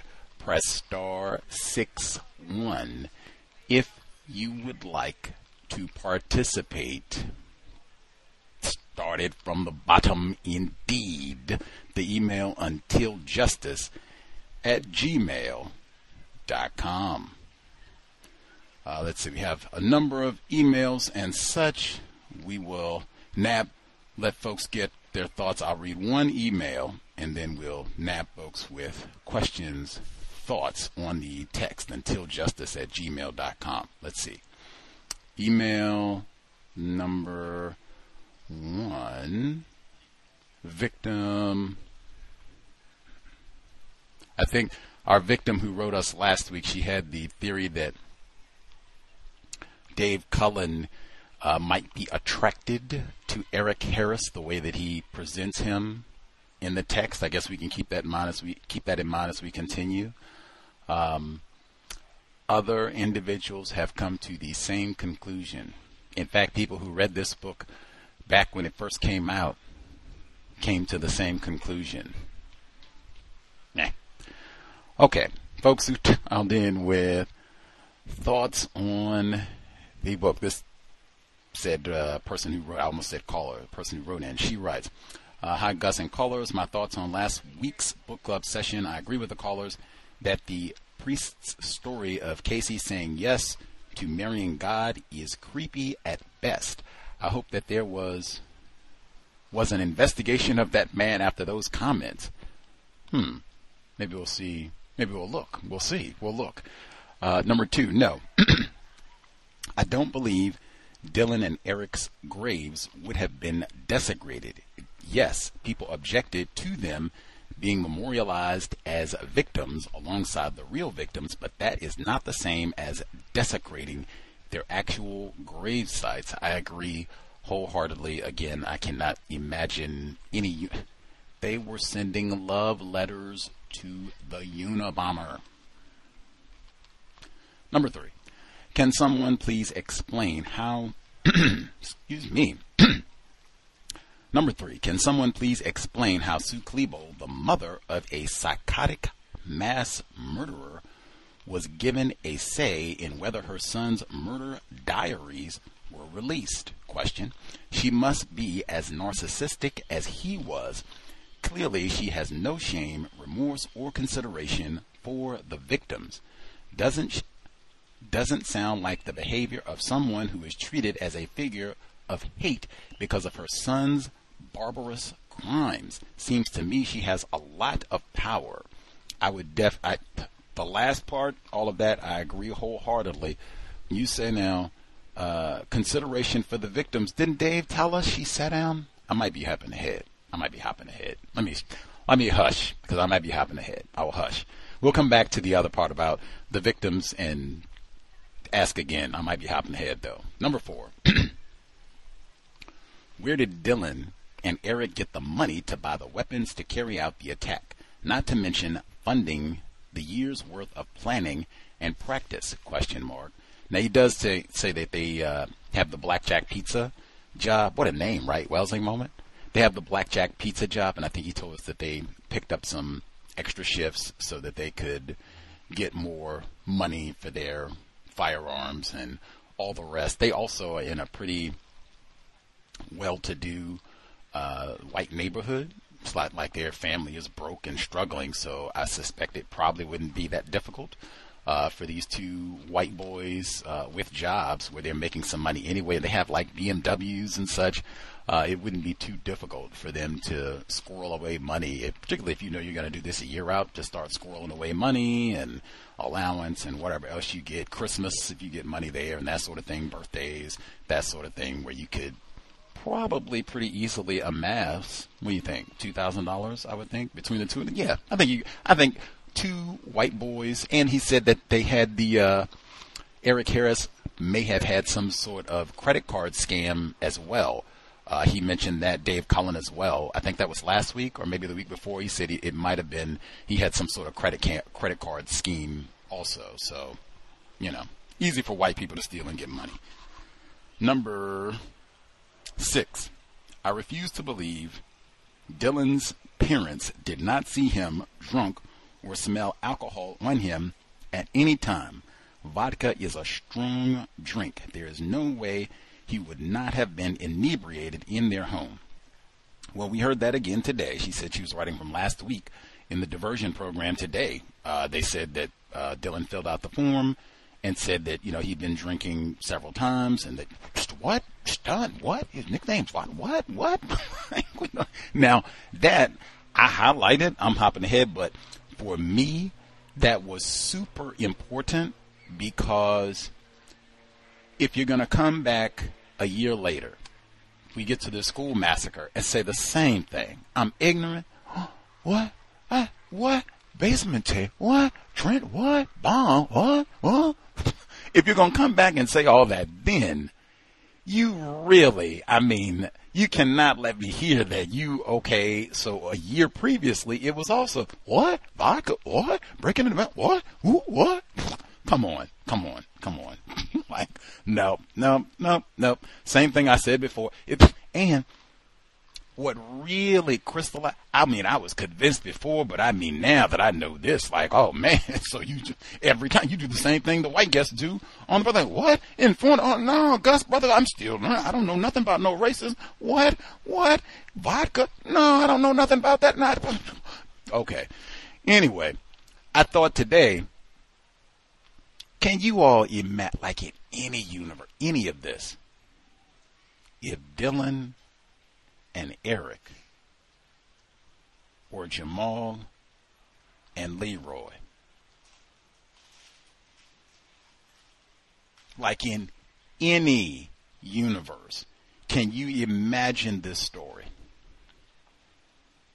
I laughed until I fell on my knees thinking about the absurdity of that today. Any aspect of it, like if these Leroy, Jamal, diversion program, you've been breaking in vans, Oh, no, rejected. Nope. Don't let, nope. We got to nip this in the bud. And the school, because they had been hacking the school computer and all the rest of it. Like, the bomb alone. It's no way in the Christ this happens if these are two Negro males, much less they do manage to carry all this out. I cannot imagine, but let's say they do. Sue Klebold is not writing a book. Whatever name we want to, Lakeisha, Jamal's mother, she is not writing no book. They are going to jail, period. Now, you want to talk about parents hated? Imagine Sue Klebold as a worthless, welfare queen, black mother. You want to talk about gravesite desecrated? Those niggers are going to jail. And I mean the parent, Lakeisha, if she's Jamal's mother. They don't have dad, so, whatever to Jamal's dad. But Leroy Jamal's mother, they are going to jail. It's no way in the Christ one of their parents gets to write a book. Do you think it... I'm going to end right here. Imagine the world. 2 black boys. Extra black. What do you say in Negroes with kinky? Extra black. Blackity black. Crispy black. They go and kill 13 children. We're going to do the same thing they did. Go kill 13 children, 12 of them white. Do exactly what they did. They were going to plan to blow the whole school up, in fact. There is no way in the Christ you have a term called Columbiner. We don't have all these movies. Everybody's going to do. We probably don't even have Dave Cullen's book. And Sue's going to jail. Number 6, the author goes to great lengths to minimize the crimes of the friends and acquaintances of Eric and Dylan. Not only does the author present Eric and Dylan as victims, the lying angels, genius friends are presented as innocent or just scared after admitting to helping them illegally purchase weapons and other paraphernalia used in their crimes, to lying about what they knew about what Eric and Dylan were up to. Same thing if they had Negro. Robin Anderson, black female. You helped Jamal and Leroy do this.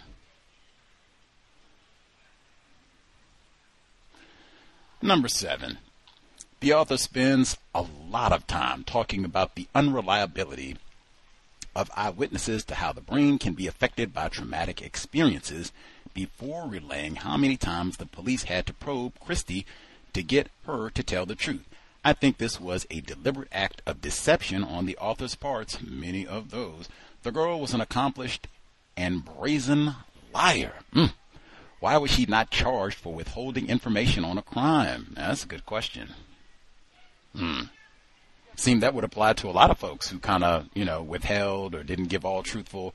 I think he did say that they didn't want to discourage people from coming forward. I think he mentioned that last week. They didn't want to discourage people from coming forward with information, so they kind of didn't go as, I guess what would we say, they were not as stringent with prosecuting about this to deter people from withholding information.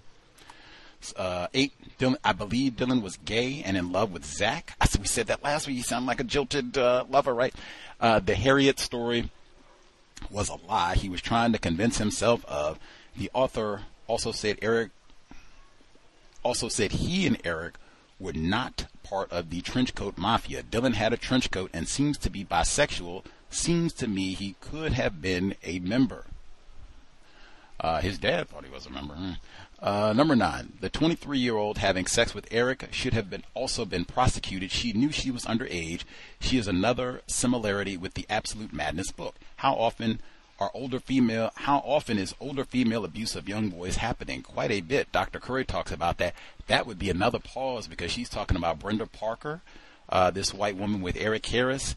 That is not accurate at minimum. She is not credible. And this is in the police reports. They interviewed her. You can go get the police reports and all. It's like 11,000 pages, lots of documents, lots if you want to read. But that, I think even Dave Cullen, and I may be in error about this, I think Dave Cullen has acknowledged that this is not accurate.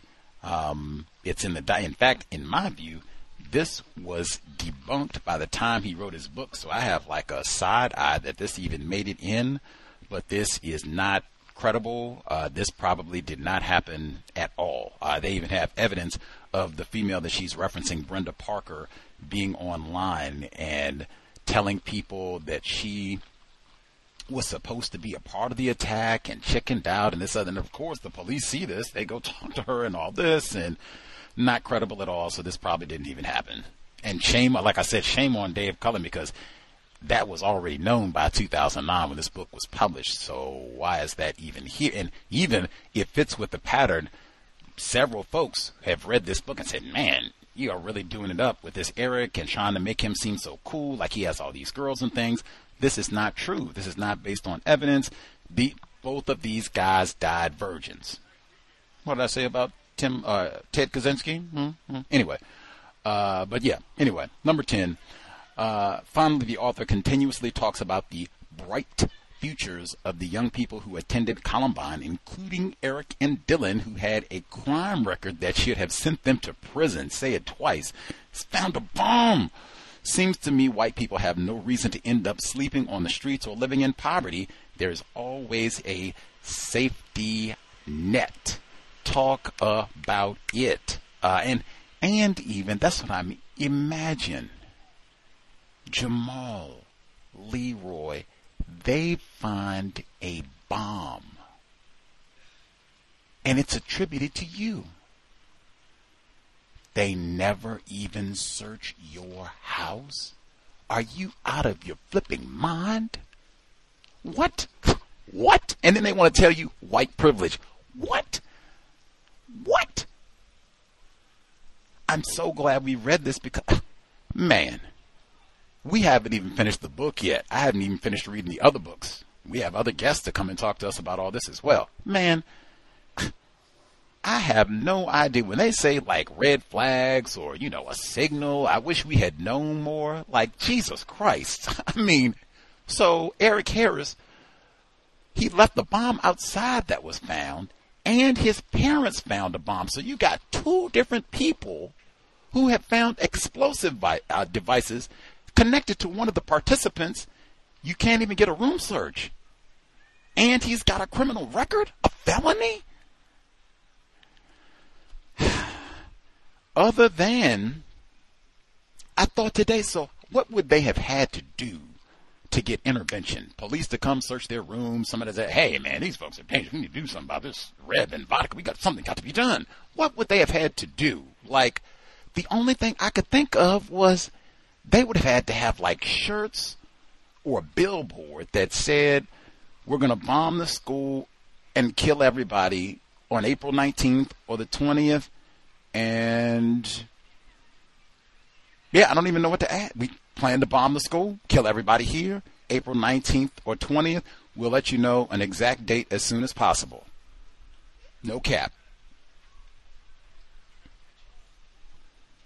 And just wait and hope that somebody say, like, I don't think that. Oh, and that was the other part I was saying. No cap. P.S. This is not a prank. Underline, boldface print. Not a prank. And hope that some of them, this, maybe we should take this serious, because they said no cap and it's not a prank. They said the night. Oh, that's Tim McVeigh. Yes, we will take this. Yes, thank you for that. Other than that, I really don't know what else they, what more do you need to go? And if Jamal and Leroy had done half of this, they would have been under the jail. It is mind-boggling. What does it mean to be when Fuller? What do you say? By the time you're 15, right there. There you go. There you go, right there. 17, 18 years old, you already see. They already got it. What it means to be white. They got it. Let's see. We have many emails. I'll check kind of double time, see if folks are getting their thoughts together and nab emails as we go. Let's see. Caller at 3438 should be with us. We'll do call and email alternate maybe. 3438 should be with us. Can I be heard? Yep. Yes, sir.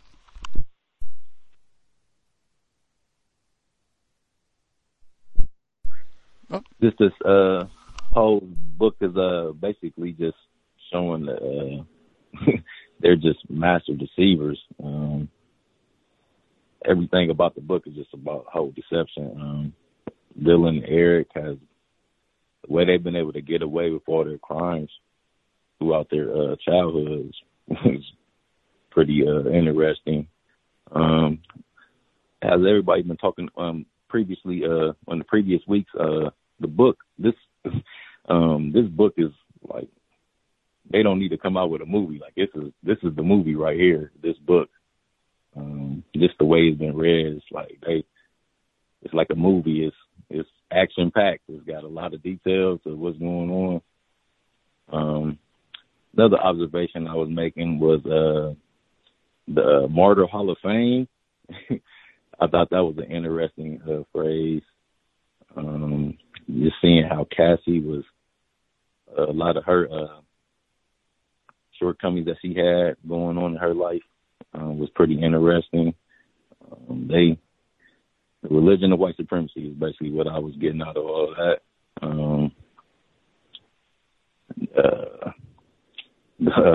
Another observation was Brad and Misty. They were the blessed parents of the martyr. Those are just a few observations I made up. This little reading here. This is a good book. I appreciate all the callers' observations throughout the week. I listen to the book club every week. It's a great tool for us to learn. I appreciate you, Gus. Thank you to all the callers, and have a good night. Much obliged, sir. I get before you mute or depart. The portion about the bombing, does that make sense? Because he really doesn't connect these white killers, their attempt to bomb this school, to, hey, this is the whole milieu of the 90s, the Unabomber, Eric Rudolph, and the Olympic Park bombing, and Tim McVeigh. They even picked Tim McVeigh August 19th to do the bombing. Does that make sense, all of this, and they all ended up in Colorado, two of them by the end of 98. Does that make logical sense why I'm saying all that should be super important in how we process this? Oh, yeah, no doubt. The bombing it's all together. They, it seems like you said, they were inspired by Timothy McVeigh, by all the bombings. I believe this book right here and all these other studies we've had, I believe Peyton Gendron was inspired by Timothy McVeigh. That's why he went to Buffalo. So yeah, I do believe it's connected. Much obliged, sir. Just making sure I'm not talking crazy. Timothy McVeigh is Buffalo. Oh my God. Woo. Dylan Klebold is not in this book. That's another one. The omissions in this book are amazing, or not amazing, glaring, egregious. Could be acts of white supremacy, the way that he's presenting us this information, what's included, what's not. But Dylan Klebold, they wrote term papers on Nazis. Dylan Klebold had an outline to write a term paper on Charles Manson, the motives and thinking, I think it was the motives and ideology of Charles Manson and serial killer. That's another one. He said serial killers. I don't know if he actually got to write this paper. I have to go back through the notes. It's thousands of pages of documents to go back and see if he actually wrote this. But for this period of time, if he wrote about serial killers, I would bet all the money in the world Jeffrey Dahmer would be included. There's no way. I mean, you think 25 years later, more than that actually, and people talk about him every day like he's still with us. This is right, same decade, a few years after the big trial and on TV every day and all that, the way that they were talking about it at that time. If you're going to write about a serial killer in the 90s, Jeff Dahmer, how would he not be there? Let's see. Get another email, *61 for folks who have commentary as we proceed. Let's see. So this is different investor, email number 2.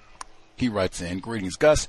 The friend of my Columbine acquaintance did personally witness some of the bullying against Harris and Klebold, but not all that was mentioned. Possible themes so far in the text. This was a failed bombing. Perpetrators were trying to mimic OKC, Timothy McVeigh, Unabomber just left us.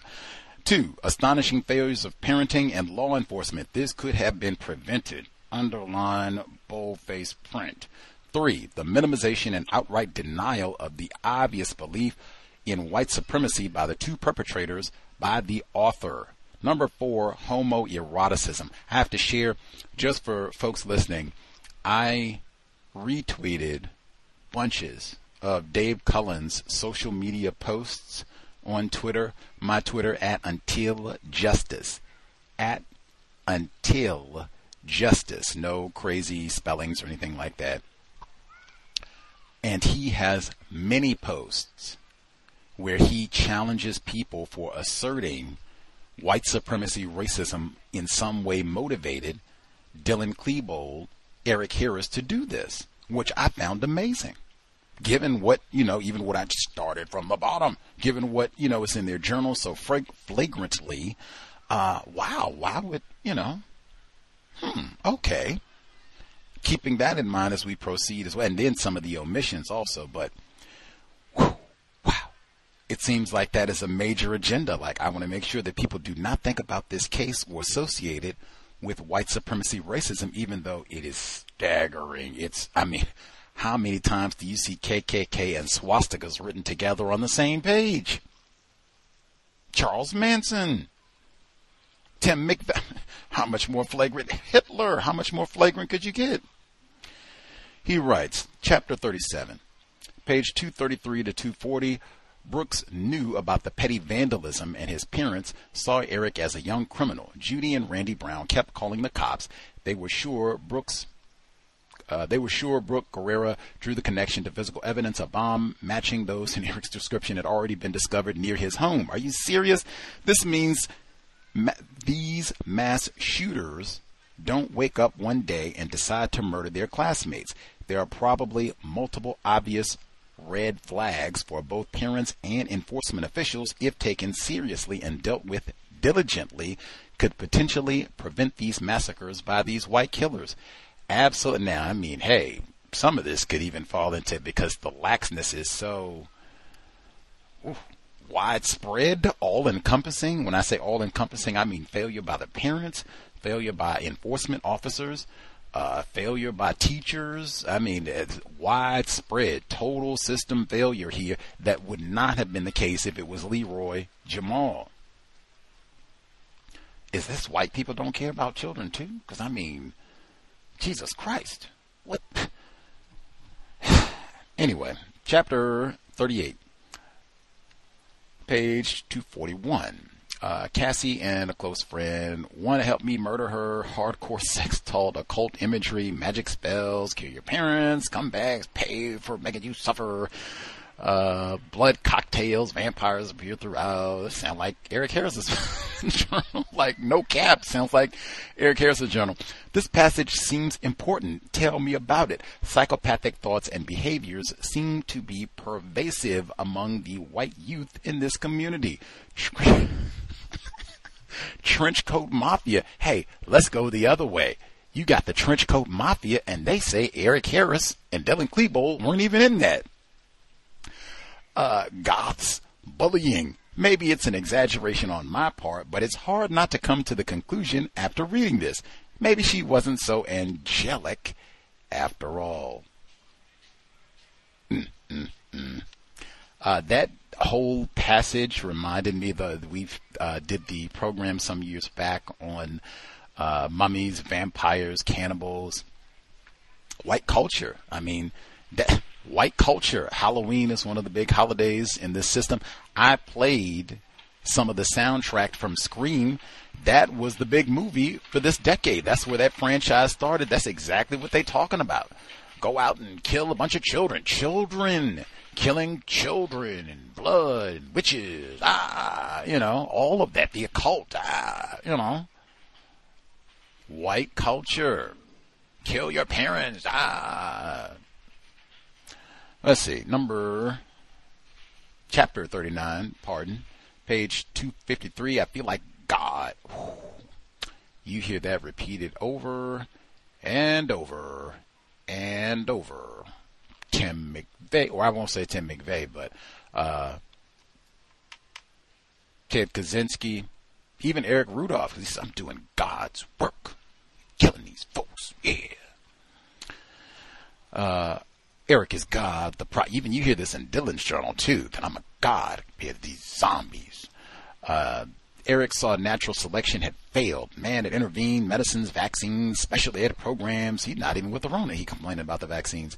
It'll be like the LA riots, Oklahoma City bombing, World War II. Oh, wait a minute. I don't know if we got that far. We have to pause. We'll come back to that one after we get to it. Anywho, let's see. I'll nab some of my notes, keep an eye on the switchboard. Other folks have commentary, and get to the other emails. I didn't even get to all our emails. Let's see. I guess I'll pick up right where the person that just wrote in terms of the importance of the whole Casey Bernal, and they have a book, The System of White Supremacy. Mr. Fuller says that all the time, deception. Now, you get a whole campaign, propaganda and all that, where they have big newspaper articles and books and all the rest of it on a lie. We got the 911, gruesome 911 tapes and all of that. Eyewitness statements to corroborate and all the rest of it. And, we're going to say it's disputed. Don't they have 911 tapes? We're going to say, we never really know, what really happened, stick by a story. Like, what in the world? Like, that's a strive for accuracy. I say that all the time. Like, I mean, at minimum, let's make sure we're accurate. It should be, some things should be more important than us hawking a few books or peddling some nonsense about white Jesus or whatever we say this is supposed to be about.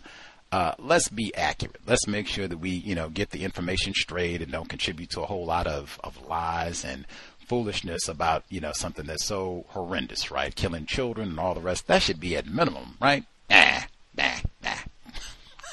We're gonna just, she said yes, and we'll just put that in there. We don't really know exactly what happened here, and you all will never hear the 911 calls. So I mean, hey, yeah. And even when they talked about all of that, and they said that Misty Bernal, Casey's mother, they said that she had to take time off from work at Lockheed Martin.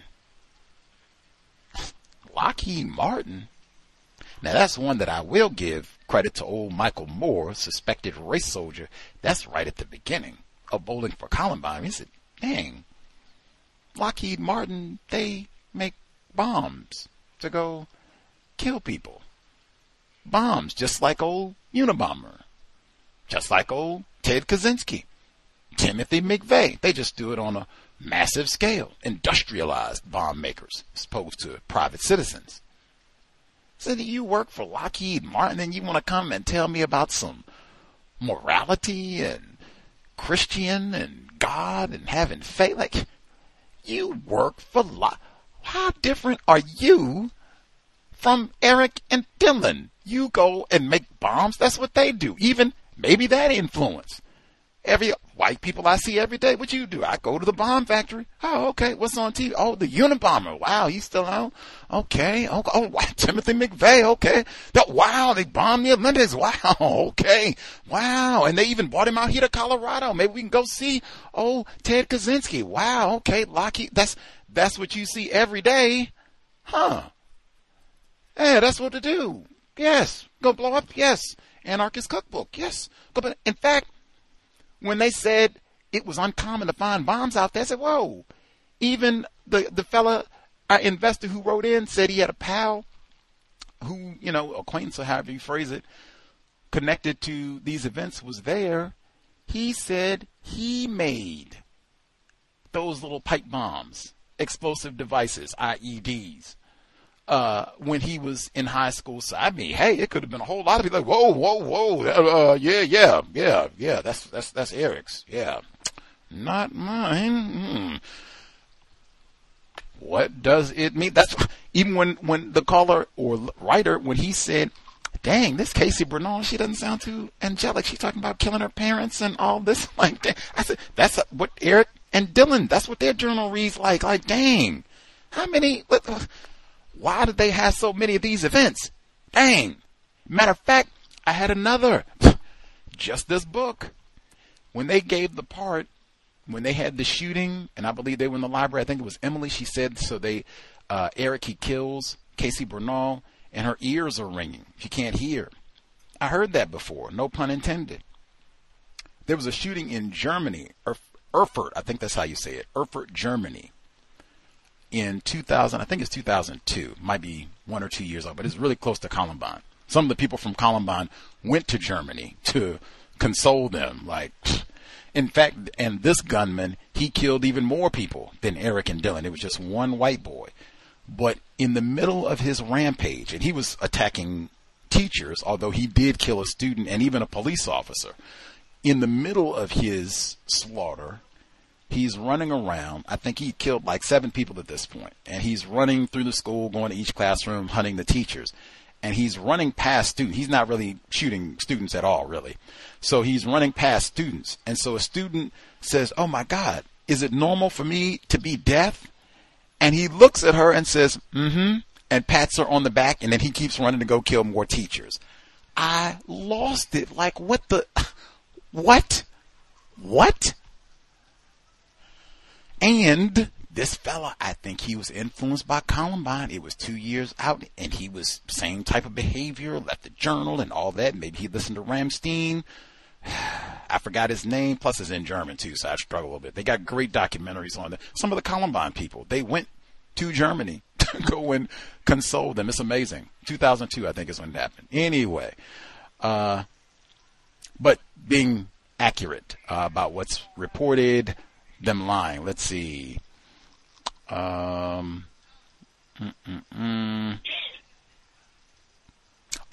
last thing that I'll get in is we have had multiple scenes where he's giving us, I think our caller said, really gripping detail about the death of Dave Sanders, the one teacher who was killed, and how he died, and just, how he suffered, and they tried to keep him focused on his family and all the rest of it as they were waiting in vain.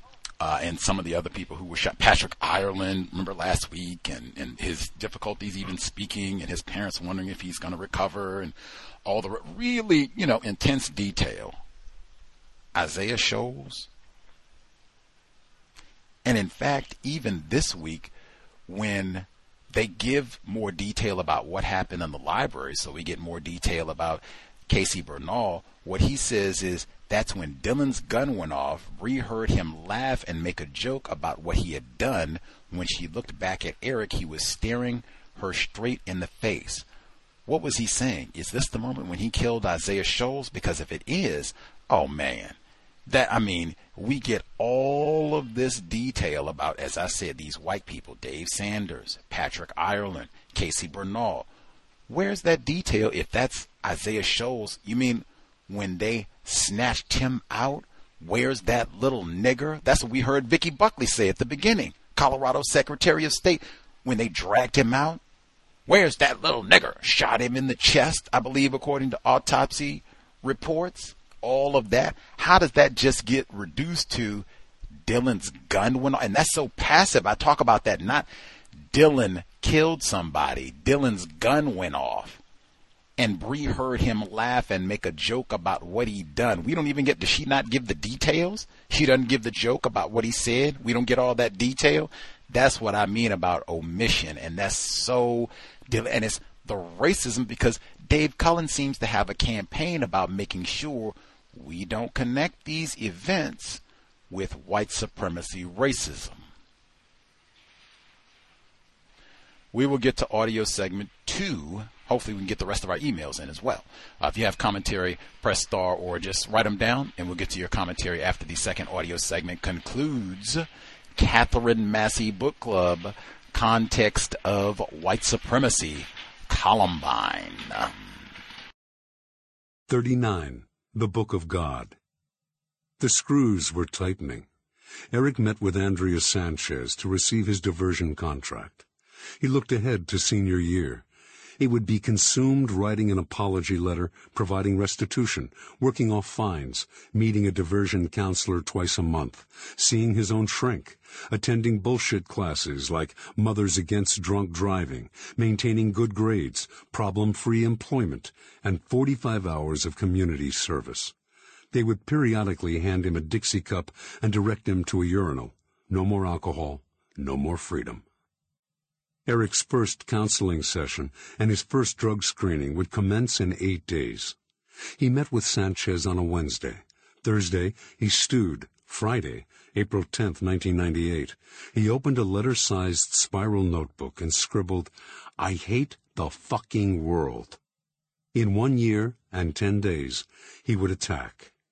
Eric wrote furiously, filling 2 vicious pages. "People are stupid. I'm not respected. Everyone has their own goddamn opinions on every goddamn thing." At first, the journal sounds like the website, but Fuselier found answers in it. The website was pure rage, no explanation. The journal was explicit. Eric fleshed out his ideas on paper, as well as his personality. Eric had a preposterously grand superiority complex, a revulsion for authority, and an excruciating need for control. "I feel like God," Eric announced. "I am higher than almost anyone in the fucking world in terms of universal intelligence." In time, his superiority would be revealed. In the interim, Eric dubbed his journal The Book of God. The breadth of his hostility was equally melodramatic. Humans were pathetic fuckheads, too dense to perceive their lifeless existence. We frittered our lives away like automatons, following orders rather than realizing our potential. "Ever wonder why we go to school?" he asked. "It's not too obvious to most of you stupid fucks. But for those who think a little more and deeper, you should realize it is society's way of turning all the young people into good little robots." Human nature was smothered by society. Healthy instincts were smothered by laws. They were training us to be assembly line robots. That's why they lined the school desks up in rows and trained kids to respond to opening and closing bells. The monotonous human assembly line squelched the life out of individual experience. As Eric put it, "More of your human nature blown out your ass." Philosophically, the robotic conception was a rare point of agreement between the killers. Dillon referred often to zombies, too. Both boys described their uniqueness as self-awareness. They could see through the human haze, but Dillon saw his distinction as a lonely curse, and he looked on the zombies compassionately. Dillon yearned for the poor little creatures to break out of their boxes. The problem, as Eric saw it, was natural selection. He had alluded to the concept on his website. Here he explained relentlessly. Natural selection had failed. Man had intervened. Medicines, vaccines, and special ed programs had conspired to keep the rejects in the human herd.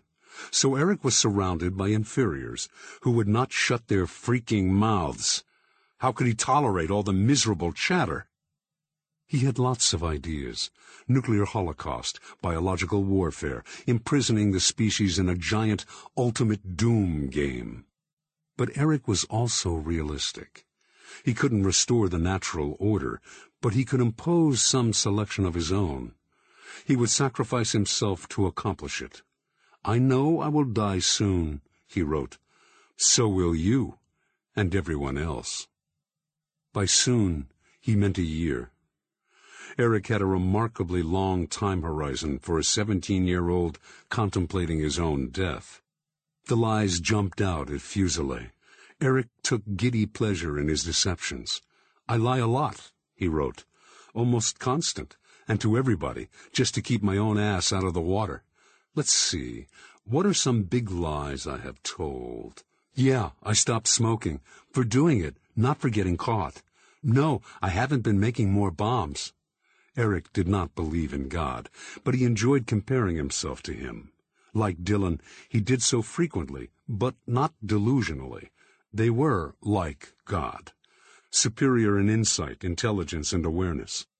Like Zeus, Eric created new rules, angered easily, and punished people in unusual ways.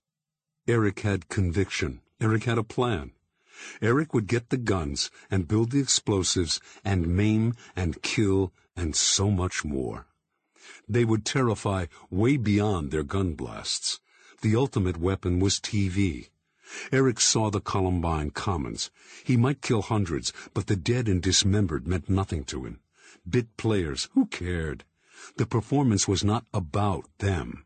Eric's one-day-only production was about the audience. The irony was, his attack was too good for his victims. It would sail right over their heads. The majority of the audience won't even understand, Eric lamented. Too bad. They would feel the power of his hand. If we have figured out the art of time bombs beforehand, we will set hundreds of them around houses, roads, bridges, buildings, and gas stations. It'll be like the L.A. riots, the Oklahoma bombing, World War II, Vietnam, Duke and Doom all mixed together. Maybe we will even start a little rebellion or revolution to fuck things up as much as we can. I want to leave a lasting impression on the world. Dr. Fuselier set down the journal. It had taken him about an hour to read, that first time, in the noisy Columbine band room, 2 or 3 days after the murders. Now he had a pretty good hunch about what he was dealing with. A psychopath. Part 4. Take Back the School. 40. Psychopath. I will choose to kill, Eric wrote. Why? His explanations didn't add up. Because we were morons? How would that make a kid kill? To most readers, Eric's rants just sounded nuts. Dr. Fuselier had the opposite reaction. Insanity was marked by mental confusion. Eric Harris expressed cold, rational calculation. Fuselier ticked off Eric's personality traits: charming, callous, cunning, manipulative, comically grandiose, and egocentric, with an appalling failure of empathy. It was like reciting the psychopathy checklist. Fuselier spent the next 12 weeks contesting his theory. That's how he approached a problem: develop a hypothesis, and then search for every scrap of evidence to refute it. Test it against alternate explanations, build the strongest possible case to support them, and see if the hypothesis fails. If it withstands that, it's solid. Psychopathy held. Diagnosis didn't solve the crime, but it laid the foundation. 10 years afterward, Eric still baffled the public, which insisted on assessing his motives through a normal lens. Eric was neither normal nor insane. Psychopathy represents a third category. Psychopathic brains don't function like those in either of the other groups, but they are consistently similar to one another. Eric killed for 2 reasons: to demonstrate his superiority and to enjoy it. To a psychopath, both motives make sense. Psychopaths are capable of behavior that normal people find not only horrific, but baffling, wrote Dr. Robert Hare, the leading authority on psychopaths. They can torture and mutilate their victims with about the same sense of concern that we feel when we carve a turkey for Thanksgiving dinner. Eric saw humans as chemical compounds with an inflated sense of their own worth. It's just all nature, chemistry and math, he wrote. You die, burn, melt, evaporate, decay.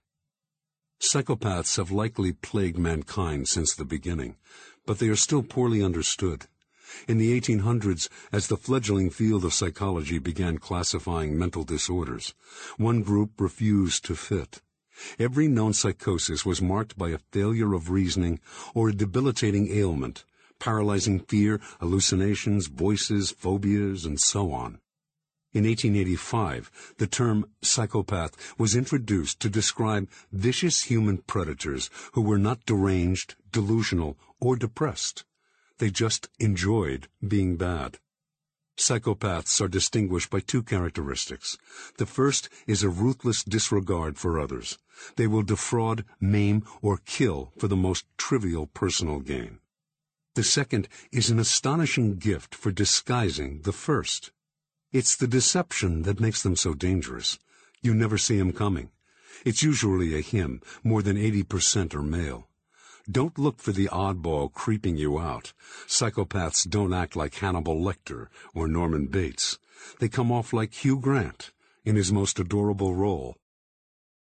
In 1941, Dr. Hervey Cleckley revolutionized the understanding of psychopathy with his book, The Mask of Sanity. Egocentrism and failure of empathy were the underlying drivers, but Cleckley chose his title to reflect the element that trumped those. If psychopaths were merely evil, they would not be a major threat. They wreak so much havoc that they should be obvious. Yet the majority have consistently eluded the law. Cleckley worried about his title metaphor.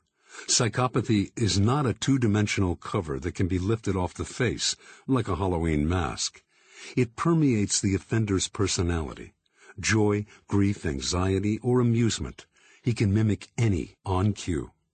He knows the facial expressions, the voice modulation, and the body language. He's not just conning you with his scheme. He's conning you with his life. His entire personality is a fabrication with the purpose of deceiving suckers like you. Psychopaths take great personal pride in their deceptions and extract tremendous joy from them. Lies become the psychopath's occupation, and when the truth will work, they lie for sport. I like to con people, one of Hare's subjects told the researcher during an extended interview. I'm conning you right now. Lying for amusement is so profound in psychopaths, it stands out as their signature characteristic. Duping delight, psychologist Paul Ekman dubbed it. Cleckley spent 5 decades refining his research and publishing 4 further editions of The Mask of Sanity. It wasn't until the 1970s that Robert Hare isolated 20 characteristics of the condition and created the psychopathy checklist, the basis for virtually all contemporary research. He also wrote the definitive book on the malady, Without Conscience. The terminology got muckier. Sociopath was introduced in the 1930s, initially as a broader term for antisocial behavior. Eventually, psychopath and sociopath became virtually synonymous. Varying definitions for the latter have led to distinctions by some experts, but these are not uniformly accepted. The primary reason for the competing terms is that each was adopted in different fields. Criminologists and law enforcement personnel prefer psychopath. Sociologists tend towards sociopath. Psychologists and psychiatrists are split, but most experts on the condition use psychopath, and the bulk of the research is based on Hare's checklist. A third term, antisocial personality disorder, or APD, was introduced in the 1970s and remains the only diagnosis included in the latest edition of the Diagnostic and Statistical Manual of Mental Disorders, DSM-4. However, it covers a much broader range of disorders than does psychopath and has been roundly rejected by leading researchers. So, where do psychopaths come from? Researchers are divided, with the majority suggesting a mixed role, nature leading, nurture following. Dr. Hare believes psychopaths are born with a powerful predisposition, which can be exacerbated by abuse or neglect. A correlation exists between psychopaths and unstable homes. The violent upbringing seemed to turn fledgling psychopaths more vicious. But current data suggests those conditions do not cause the psychopathy. They only make a bad situation worse. It also appears that even the best parenting may be no match for a child born to be bad. Symptoms appear so early and so often in stable homes with normal siblings that the condition seems to be inborn. Most parents report having been aware of disturbing signs before the child entered kindergarten. Dr. Hare described a 5-year-old girl repeatedly attempting to flush her kitten down the toilet. I caught her just as she was about to try again, the mother said. She seemed quite unconcerned, maybe a bit angry, about being found out. When the woman told her husband, the girl calmly denied the whole thing. Shame did not register, neither did fear. Psychopaths are not individuals losing touch with those emotions. They never develop them from the start. Hare created a separate screening device for juveniles and identified hallmarks that appeared during the school years: gratuitous lying, indifference to the pain of others, defiance of authority figures, unresponsiveness to reprimands or threatened punishment, petty theft, persistent aggression, cutting classes and breaking curfews, cruelty to animals, early experimentation with sex, and vandalism and setting fires. Eric bragged about 9 of the 10 hallmarks in his journal and on his website, for most of them relentlessly. Only animal cruelty is missing. At some point, as either a cause or an effect of psychopathy, the psychopath's brain begins processing emotional responses differently. Early in his career, Dr. Hare recognized the anatomical difference. He submitted a paper analyzing the unusual brain waves of psychopaths to a scientific journal, which rejected it with a dismissive letter. "Those EEGs couldn't have come from real people," the editor wrote. Exactly, Hare thought. Psychopaths are that different. Eric Harris baffled the public because we could not conceive of a human with his motives. Even Kate Batten would describe him as a teenager trying to act like an adult. But the angst we associate with teenagers was the least of Eric's drives. His brain was never scanned, but it probably would have shown activity unrecognizable as human to most neurologists. The fundamental nature of a psychopath is a failure to feel. A psychopath's grasp of fear and suffering is particularly weak. Dr. Hare's research team spent decades studying psychopaths in prison populations. They asked one psychopath to describe fear. "When I rob a bank, I notice that the teller shakes or becomes tongue-tied," he said. "One barfed all over the money." He found that puzzling. The researcher pushed him to describe his own fear. How would he feel with the gun pointed at him? The convict said he might hand over the money, get the hell out, or find a way to turn the tables. Those were responses, the researcher said. How would you feel? Feel? Why would he feel? Researchers often compare psychopaths to robots or rogue computers like HAL from 2001, A Space Odyssey, programmed only to satisfy their own objectives. That's the closest approximation of their behavior, but the metaphor lacks nuance. Psychopaths feel something. Eric seemed to show sadness when his dog was sick, and he occasionally felt twinges of regret toward humans, but the signals come through dimly. Cleckley described this as a poverty of emotional range. That's a tricky concept, because psychopaths develop a handful of primitive emotions closely related to their own welfare. 3 have been identified: anger, frustration, and rage. Psychopaths erupt with ferocious bouts of anger, which can get them labeled emotional. Look more closely, Cleckley advised. The conviction dawns on those who observe him carefully that here we deal with a readiness of expression rather than a strength of feeling. No love, no grief, not even sorrow, really, or hope or despair about his own future. Psychopaths feel nothing deep, complex, or sustained. The psychopath was prone to vexation, spite, quick and label flashes of quasi-affection, peevish resentment, shallow moods of self-pity, puerile attitudes of vanity, absurd and showy poses of indignation. Cleckley could have been describing Eric Harris's journal. How dare you think that I and you are part of the same species when we are so different, Eric wrote. You aren't human. You are a robot, and if you pissed me off in the past, you will die if I see you. Indignation runs strong in the psychopath. It springs from a staggering ego and sense of superiority. Psychopaths do not feel much, but when they lose patience with inferiors, they can really let it rip. It doesn't go any deeper. Even an earthworm will recoil if you poke it with a stick.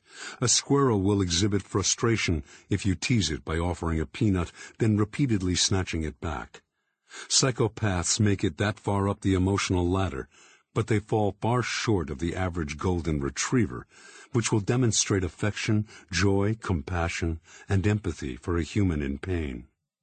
Researchers are still beginning to understand psychopaths, but they believe psychopaths crave the emotional responses they lack. They are nearly always thrill seekers.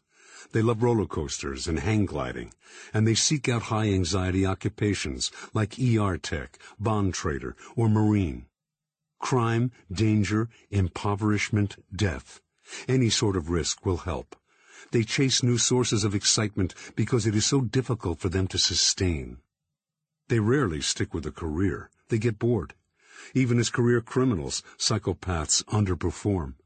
They lack clear goals and objectives, getting involved in a wide variety of opportunistic offenses rather than specializing the way typical career criminals do, Cleckley wrote. They make careless mistakes and pass up stunning opportunities because they lose interest. They perform spectacularly in short bursts, a few weeks, a few months, a year-long big con, then walk away. Eric spent his young life that way. He should have been a 4.0 student, but collected A's, B's, and C's. He made 1 year-long commitment to NBK, but he had no ambition, 0 plans for his life. He was one of the smartest kids in his high school, but apparently never bothered to apply to college. No job prospects either, beyond blackjack. Despite a childhood of soldier fantasies, a military father, and a stated desire for a career in the Marines, Eric made no attempt to enlist. When a recruiter cold called him during the last week of his life, he met the guy, but never returned the call to find out whether he had been accepted. Rare killer psychopaths nearly always get bored with murder, too. When they slit a throat, their pulse races, but it falls just as fast. It stays down. No more joy from cutting throats for a while. That thrill has already been spent. A second, less common approach to the banality of murder seems to be the dyad, murderous pairs who feed off each other. Criminologists have been aware of the dyad phenomenon for decades. Leopold and Loeb, Bonnie and Clyde, the Beltway snipers of 2002. Because dyads account for only a fraction of mass murders, little research has been conducted on them. We know that the partnerships tend to be asymmetrical. An angry, erratic depressive, and a sadistic psychopath make a combustible pair. The psychopath is in control, of course, but the hot-headed sidekick can sustain his excitement leading up to the big kill. It takes heat and cold to make a tornado, Dr. Fuselier is fond of saying. Eric craved heat, but he couldn't sustain it. Dylan was a volcano. You could never tell when he might erupt. Day after day, for more than a year, Dylan juiced Eric with erratic jolts of excitement. They played the killing out again and again, the cries, the screams, the smell of burning flesh. Eric savored the anticipation. Dr. Hare's EEGs suggested that the psychopathic brain operates differently, but he could not be sure how or why. After Eric's death, a colleague advanced our understanding with a new technology, functional magnetic resonance imaging tests, fMRIs, create a picture of the brain with light indicating active regions. Dr. Kent Keel wired subjects up and showed them a series of flashcards. Half contained emotionally charged words like rape, murder, and cancer. The others were neutral, like rock or doorknob. Normal people found the disturbing words disturbing. The brain's emotional nerve center, called the amygdala, lit up. The psychopathic amygdalae were dark. The emotional flavors that color our days are invisible to psychopaths. Dr. Keel repeated the experiment with pictures, including graphic shots of homicides. Again, psychopaths' amygdalae were unaffected, but the language center activated. They seem to be analyzing the emotions instead of experiencing them. He responds to events that others find arousing, repulsive, or scary with the words interesting and fascinating, Dr. Hare said. For psychopaths, horror is purely intellectual. Their brains search for words to describe what the rest of us would feel. That fits the profile. Psychopaths react to pain or tragedy by assessing how they can use the situation to manipulate others. So, what's the treatment for psychopathy? Dr. Hare summarized the research on a century of attempts in 2 words: nothing works. It is the only major mental affliction to elude treatment, and therapy often makes it worse. Unfortunately, programs of this sort merely provide the psychopath with better ways of manipulating, deceiving, and using people. Hare wrote, individual therapy can be a bonanza, one-on-one training to perfect the performance. These programs are like a finishing school, a psychopath boasted to Dr. Hare's team. They teach you how to put the squeeze on people. Eric was blessed with at least 2 unintentional coaches, Bob Kriegshauser in the juvenile diversion program and his psychiatrist, Dr. Albert. Eric was a quick study. The notes in his diversion file document a steady improvement, session by session. Oddly, a large number of psychopaths spontaneously improve around middle age. The phenomenon has been observed for decades, but not explained. Otherwise, psychopaths appear to be lost causes. Within the psychiatric community, that has drawn stiff resistance to diagnosing minors with the condition. But clearly, many juveniles are well on their way. Dr. Keel has a mobile fMRI lab and a research team funded by the University of New Mexico. He mapped about 500 brains at 3 prison systems in 2008. Because of the skewed sample pool, about 20% met the criteria for psychopathy. He believes that answers about the causes and treatment of psychopathy are coming within reach. While Eric was devising his attack, Dr. Hare was working on a regimen to address his kind. Hare began by re-examining the data on those spontaneous improvers. From adolescence to their 50s, psychopaths showed virtually no change in emotional characteristics, but improved dramatically in antisocial behavior. The inner drives did not change, but their behavior did. Hare believes that these psychopaths might simply be adapting. Fiercely rational, they'd figured out that prison was not working for them. So Hare proposed using their self-interest to the public advantage. The program he developed accepts that psychopaths will remain egocentric and uncaring for life, but will adhere to rules if it's in their own interest. Convincing them that there are ways they can get what they want without harming others is the key, Hare said. You say to them, most people think with their hearts, not with their heads. And your problem is you think too much with your head, so let's change the problem into an asset. They understand that. While Eric was in high school, a juvenile treatment center in Wisconsin began a program developed independently, but based on that approach. It also addressed the psychopathic drives for instant gratification and control. Subjects were rated every night on adherence to rules and rewarded with extended privileges the next day. The program was not designed specifically for fledgling psychopaths, but it produced significant improvements in that population. A 4-year study published in 2006 concluded that they were 2.7 times less likely to become violent than kids with similar psychopathy scores in other programs. For the first time in the history of psychopathy, a treatment appears to have worked. It awaits replication. Psychopathy experts are cautiously optimistic about coming advances. I believe that within 10 years we will have a much better perspective on psychopathy than we do now, Dr. Keel said. Ideally, we will be able to help effectively manage the condition.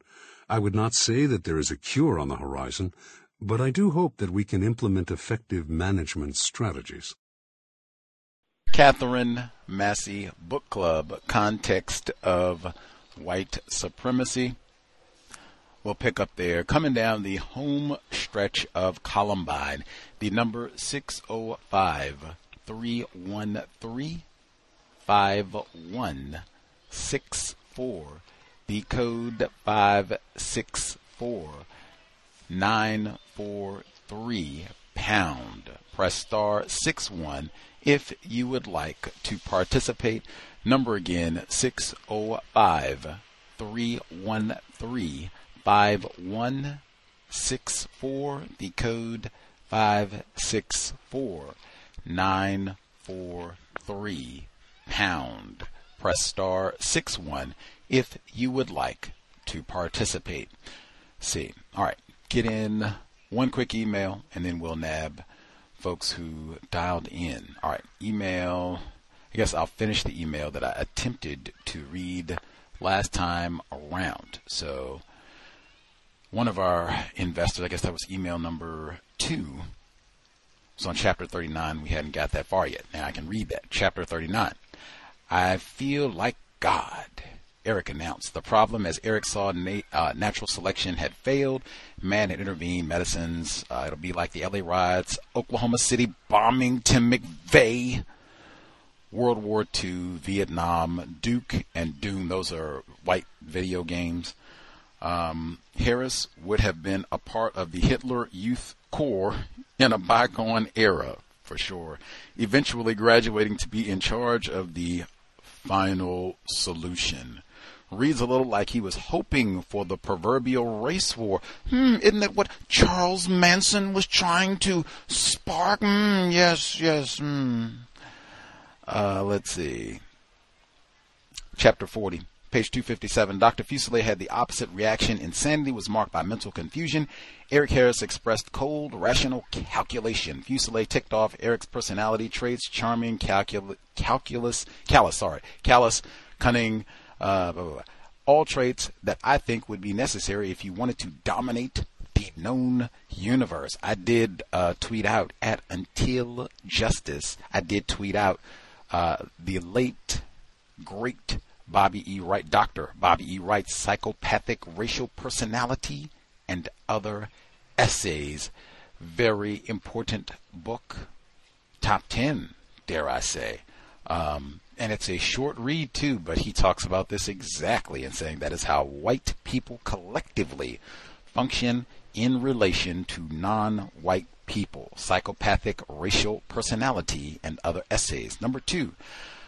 Psychopathic brains don't function like those in either of the other groups, but they are consistently similar to one another. Eric killed for 2 reasons: to demonstrate his superiority and to enjoy it. White supremacists kill often just for fun. Like, we should get our clip in right there. Shouldn't we get our clip in right there? Lauren had just mentioned, let's see. White people kill for fun. Indeed. Page 257, Dr. Robert Hare, the leading authority on psychopaths. They can torture and mutilate their victims with about the same sense of concern that we feel when we carve a turkey for Thanksgiving dinner. Similar to the lynching of black males, burning them alive, cutting off the genitals, and distributing the remains as souvenirs. Indeed. I thought, Wisdom of Psychopaths, did we read in their book called that? Did we read Kevin Dutton? Yeah. Number 4.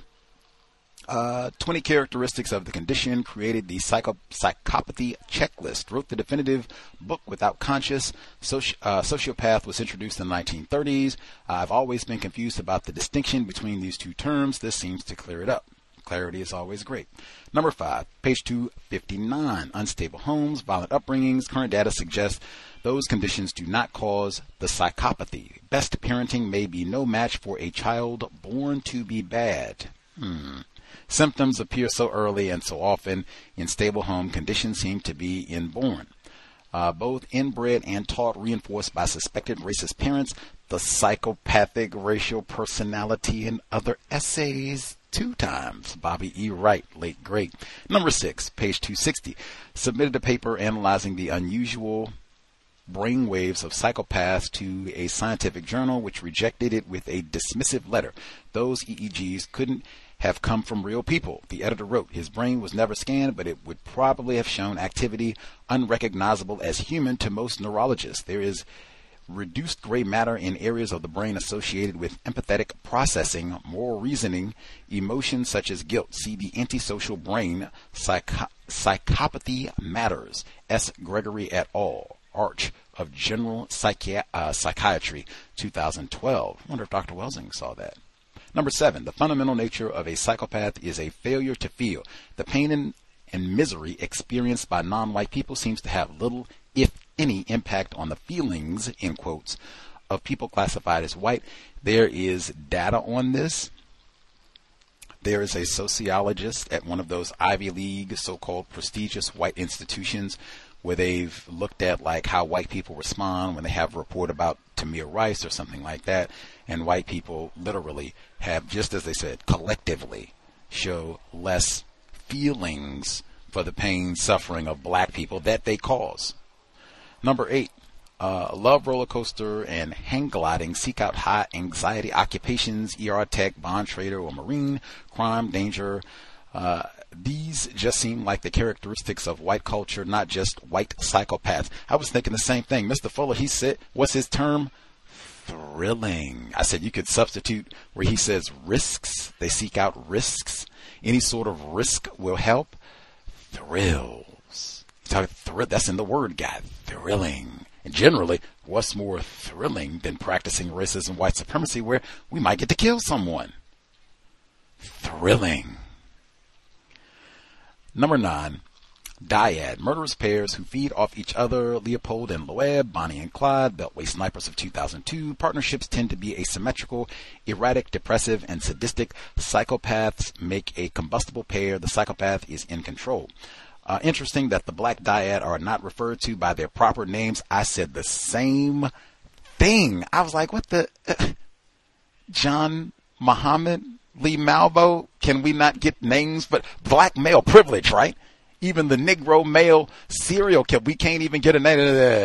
Niggers. Anyway, like, and these folks are celebrated white heroes. Bonnie and Clyde, they're not thought of as villains. And say, people make songs about them. Bonnie and Clyde. People made songs about Eric Rudolph too, mind you.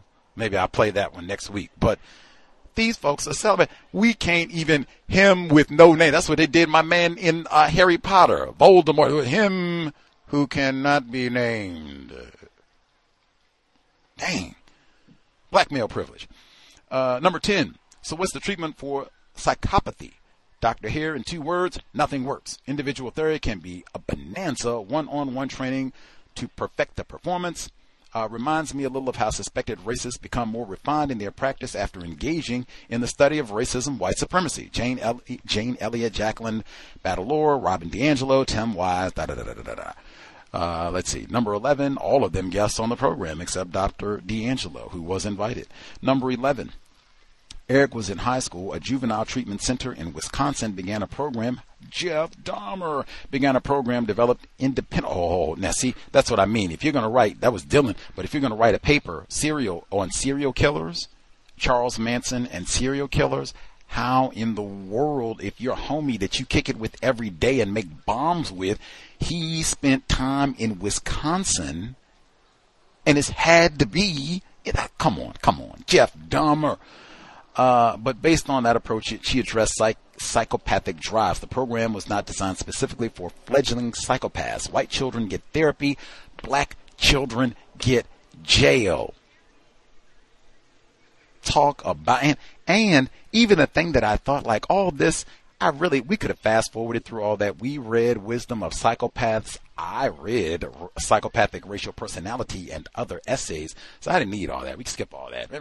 All of that, and really in my mind, is like that, again, that worshiping. That's why it's Wisdom of Psychopaths. Like, ooh, we look up to, Hannibal Lecter. Ooh, that's why my man Anthony Hopkins won that award. But really, if you all had done your job, and you all is these white urchins, white killers' parents, teachers, enforcement officers, if any of you had done your job, even just one of you had done your job, this wouldn't have happened.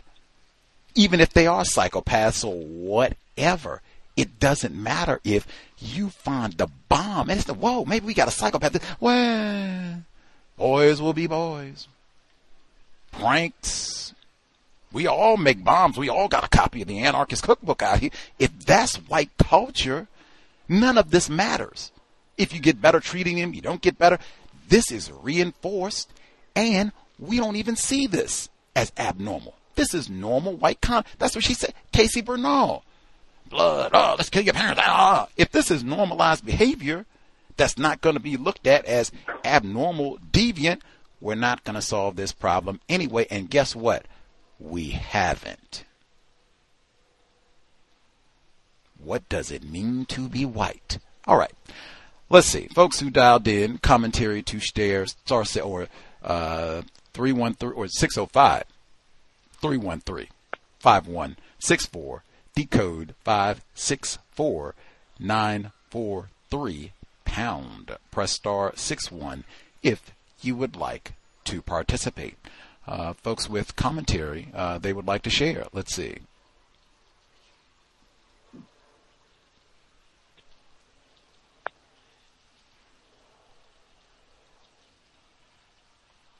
See, 3438 should be with us. Yes, sir.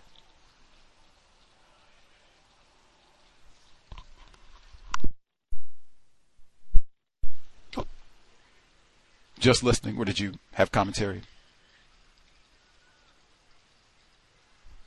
Maybe just listening. We'll double check, make sure my audio's okay too. Let's see. Well, I did hear the audio segment I just played, so I should be good. We'll double check. Let's see. I hit it the other way. My fault. I messed up. Let's try it again. Sorry about that. 3438. Let's try it again. Can I be heard? Yes, sir. Yeah, just to continue from the last session, just master deceivers. I forgot to say something about the Martyr Hall of Famer Cassie. The story that they didn't tell us about how the story was a whole lie and how they like to make things up to fit their agenda or whatever they're trying to do. And how there was an actual story about Val and how she ended up becoming she was an enigma to them because she actually had a real story and they didn't want to tell her story. They wanted to tell this made up story. And I just thought that was interesting. Also, like I said, master deceivers. Eric was saying, he said, I lie a lot. I wrote down a couple of things. He was a psychopath. Dr. Fuzile, I guess his assessment of them were that he said that Eric was that he did this because he felt like he was superior, and I guess he said he felt like he did it for fun, I guess for entertainment. The two things I got from that was I just felt like that was like almost like just reminded me of like a sporting event, just like being superior and just like I say, entertainment, just doing things for like a video game. I think our past little studies, I know you don't like sports as far as like talking about sports and things like that, but I think sports is like a real key component to white supremacy. We can learn a lot from sports as we've known from our Brazil study, our Bill Russell study, our Mahmoud study. I think sports is a big component of this problem that we're dealing with. I've grown up to be a sports fan myself, so I don't want to go all into that, but I felt like that was something that they were saying. They were talking about conning people. I felt like that was like a wrestling, kind of like how wrestling is. Like wrestling is like the ultimate sport where their food is not, we all know wrestling is fake, but people still love it. All the other sports like basketball and football, we're not convinced. We haven't been convinced of that not being real yet. So we still believe in that. But there's another, the anti-personal disorder. When I had looked that up, the word that came up, it said, I don't know if they said, I thought it said anti-personal disorder, but when I looked it up, it said anti-personality disorder, antisocial personality disorder. And it says it's a particularly challenging type of personality disorder characterized by impulsive, irresponsible, and often criminal behavior. Someone with anti-personal disorder will typically be manipulative, deceitful, and reckless, and will not care for other people's feelings. I felt like they was just letting us know, telling us about that, because that was going to probably be possibly Eric and Dylan's. That would be their I guess you would say their mental illness that they was going to be affiliated with. And like you said, therapy would be therapy and jail. They get therapy and we get jail. That's all I have to say. Appreciate you listening. Have a good night, Gus. Thank you. White people kill for fun. I get it correctly. Indeed. Much obliged, sir. Yeah, the lying as an occupation. That's what he wrote in the book for the psychopaths. Lying as an occupation, but that's what came to mind when you were talking about all this lying, willful lying to me. What we read, if all of that is accurate, willful lying. And I even got some of the big articles that came out when it was being revealed, like, oh, wait a minute, maybe she didn't say yes, maybe we got it wrong, and they could have just went with the truth, right? And that would have been great. We got 911 calls to support this and witnesses and all that, get it out there correctly. And even they could have even just, hey, Casey turned her life around. She was praying as she died. Like, they could have did that too. Hey, she was thinking about white Jesus on the way out. Hey, Casey Bernal. And they could have done the same thing. Nah. We like lying as an lying for no reason. Like, why do we have to do all that? Nah, we'd rather go without lying. Yeah, well, wait a minute. We got old Val. Shut up, Val. Get on. Like, dang. Lying for no reason. That I do know folks who do that. Bestseller. Knew we got a better. You're not messing that up here. Instead of, us making 20 million, we might only make 10 million. We'd rather get the 20 million. And then come back and talk about morality, right? That's what you work at Lockheed. That's what I said. And on top of all this, you work at Lockheed Martin? You work at the bomb factory, right? Like, what? My head hurts. Let's see. Oh, I mentioned them. They made sure I got in my Eric Rudolph comparison. Non-Clemson dad, Mommy C, woke baby with us as well. Yes, woke baby is up.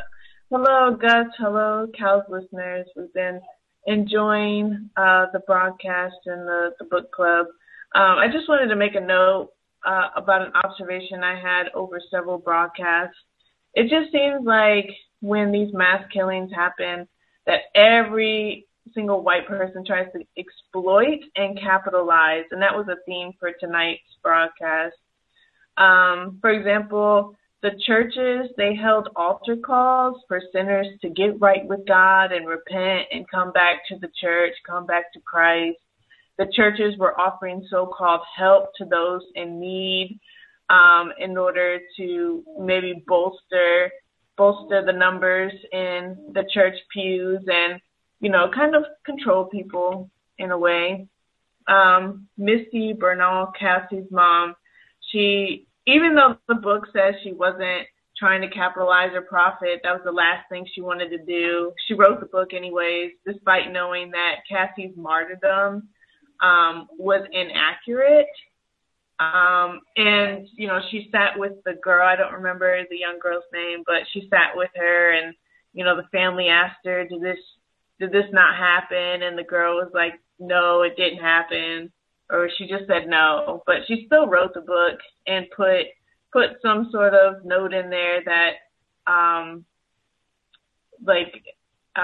people had different recounts of how the actual, story went. And then Sue Kleball, is the biggest capitalist or opportunist. She's written a book. She's done countless interviews, documentaries, etc., and she's made probably a lot of money about talking about her son, Dylan, and trying to inform people that he was a great kid and she didn't see this coming, even though a lot of things say otherwise. She just is claiming ignorance versus being complicit to all this. And lastly, the carpenter who made the crosses for all the victims, including Eric and Dylan, he tried to capitalize on it by making those crosses. And with that, I will end my share. Much obliged, Mommy C. There is a lot of shameless huckstering on display here. I said that last week when they had that white fella, I'm glad I forgot his name, who brought those crosses that she just touched on, Mommy C.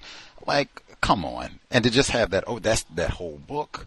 Casey Bernal published a whole book of lies. Maybe we'll never really know what happened. Like, you got the recording, man. Come on, stop lying. Like, all of that to just whole bowling for Columbine, that is even the whole gun rights. This was a failed bombing.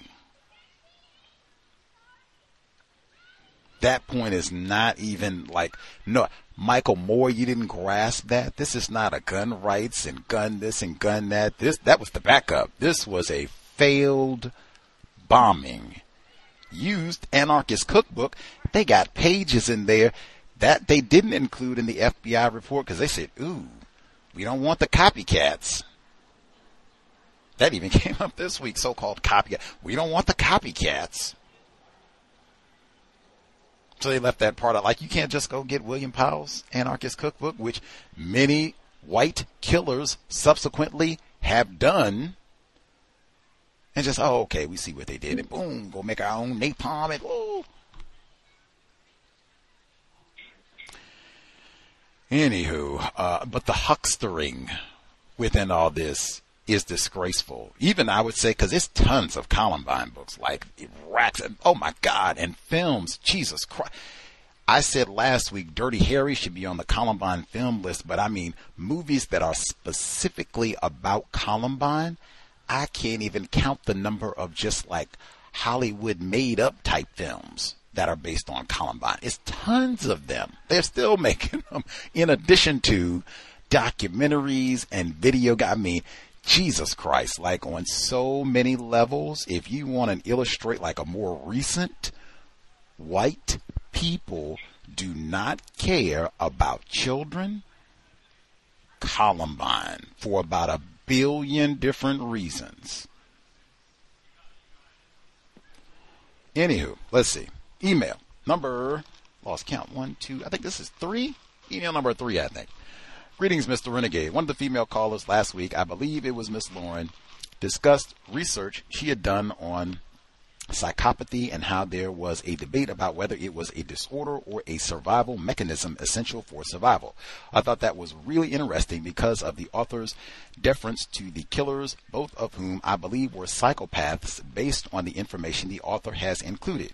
While Eric and Dylan may not be exactly alike, they each display many of the characteristics of psychopaths, including Dylan writing about Charles Manson and serial killers. Psychopaths erupt with ferocious bouts of anger, which can get them labeled emotional. Look more closely. Checkley advised the conviction dawns on those who observe him carefully that here we deal with a readiness of expression rather than a strength of feeling. No love, no grief, not even sorrow. Psychopaths feel nothing complex or sustained. The psychopath was prone to vexation. I love that term. This is all on page 261. Dylan's anger issues, love for Harriet, which is more akin to infatuation or lust. Said that word love. Lawrence talked to us about that too, Mr. Fuller. Watch that word love, because I mean, what do you mean exactly? He continues, lust, poor academic performance, his applying for the job at the computer shop, and after being hired, never showing up are just some of the indicators. The author quotes one psychiatrist who says there is nothing that can adequately treat psychopathy, but are therapists taking the correct approach with individuals who are identified as psychopaths?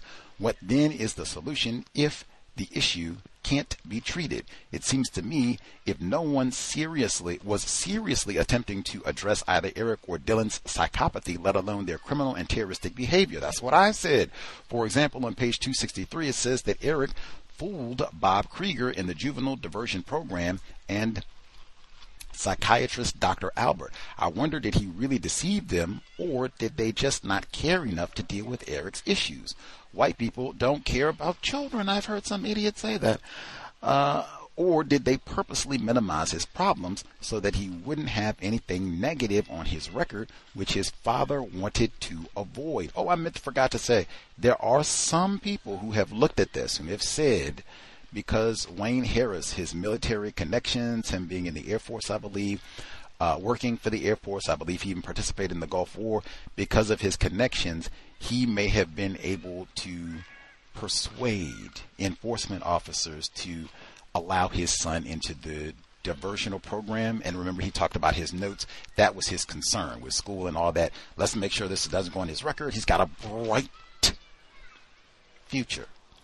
He continues, doesn't have anything on his record which his father wanted to avoid, the dreaded black mark. Both Eric and Dylan are given mercy from the judge when they don't deserve it, and the police do not pursue crimes that are reported to them and adequately punish the two. I was also thinking, if psychopathy is a survival technique, then there is no one to blame. It is natural and correct for the survival of the individual or the people group, so both Eric and Dylan are not at fault and, in fact, are victims. That is how a lot of people talk about them, that they're victims.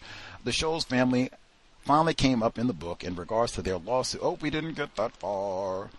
We'll have to pause there because we didn't get to any of that. Yeah, we'll have to pause there. Yeah, we didn't get to any of that. Pick up there next week. Let me see. Do we have one other person wrote an email? Make sure I don't miss any of the folks who took time to write. I think there was one more. Last one. Okay. There are so many contradictions in each book I've read. Email number 4, I think this is. I'm reading Brooks Brown's book. So he was the one they were going to kill, but they let him go the day of the bombing. He discusses how Columbine High faculty contributed to the bullying and that Dylan and Eric were victims. Randy Brown implies this too. That's Brooks' father. Dave Cullen implies that Columbine High is like a utopia. His opening scene is filled with school pride and emotional connection between students and staff. Brooks Brown contradicts this and implies the staff were often negligent and spiteful. However, it is obvious Columbine staff did not care about bullying. If you read any information regarding Isaiah Scholes, we haven't heard any information about him at all. That's why I'm saying, like, wow, I think that's another act of racism in my opinion. We'll have to see if that gets, corrected as we proceed. But wow, it's negligent, deliberately negligent. Isaiah Scholes, he was tormented by classmates and teammates so badly that he quit the football team. It's almost demented that Dave Cullen starts his book glorifying Frank DeAngelis, the football coach, who probably was well aware of Isaiah being abused. The book you sent me, Columbine, A True Crime Story, that's by Jeff Cass, details Dylan's teachers discussing his outbursts and short temper in the classroom. Oh my God. Dave Cullen talks about Dylan is so sweet and he's not like Eric. This dude had a reputation for launching projectiles in class, calling teachers the B word. Like, what? Continuing. Temper in the classroom. He was fired from helping his computer teacher with school network after he screamed at another teacher and called her the B word. That's in many reports, not in Cullen's book.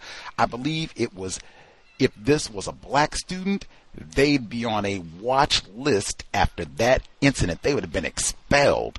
I believe if this was a black, or the hacking incident. In that book, Jeff Cash shows many examples of Dylan and Eric being bullies or harassing other students. However, he seems very influenced by Randy and Brooks Brown, who believes Dylan and Eric were abused because they were outsiders. Jeff Cass does not include the bowling Nazi quote. That is fascinating. I'll share that later. From what I was learning, I find Dave Cullen's book to be full of many inaccuracies. He gives the impression that Dylan and Eric were well liked, but just miscreants. Dave Cullen also seems to imply Eric and Dylan's fascination with Nazism was just an aesthetic, i.e. music and clothing, and not an ideology. Have you read Eric's paper on the Nazi regime? Or Dylan's proposal to write about Charles Manson and serial killers? Probably Jeff Dahmer. He is not confused at all. You can see in the writing he is in awe of the amount of destruction and murder they caused. In the paper, Eric is very careful with his words to not overtly praise them because it is a school essay, I believe. He uses words like incredible to describe the death toll and racism of the Nazis. The tweet that I sent by Dave Cullen is quite infuriating. He is aware of how Isaiah Scholes was singled out and the joy Dylan got from finding a black person to taunt before he killed him. It's almost like he wants Eric to be seen as the Grinch, just as a person who is angry and hateful for no reason. That is an illogical conclusion when looking through all the information and documentation, especially from Eric's own words. If he cared about dispelling Columbine myths, he would republish his book and exclude all the inaccuracies, or better yet, just renounce it. I wanted to also include some of the excerpts from Jeff Cass's book because it has informative section on Sue Klebold.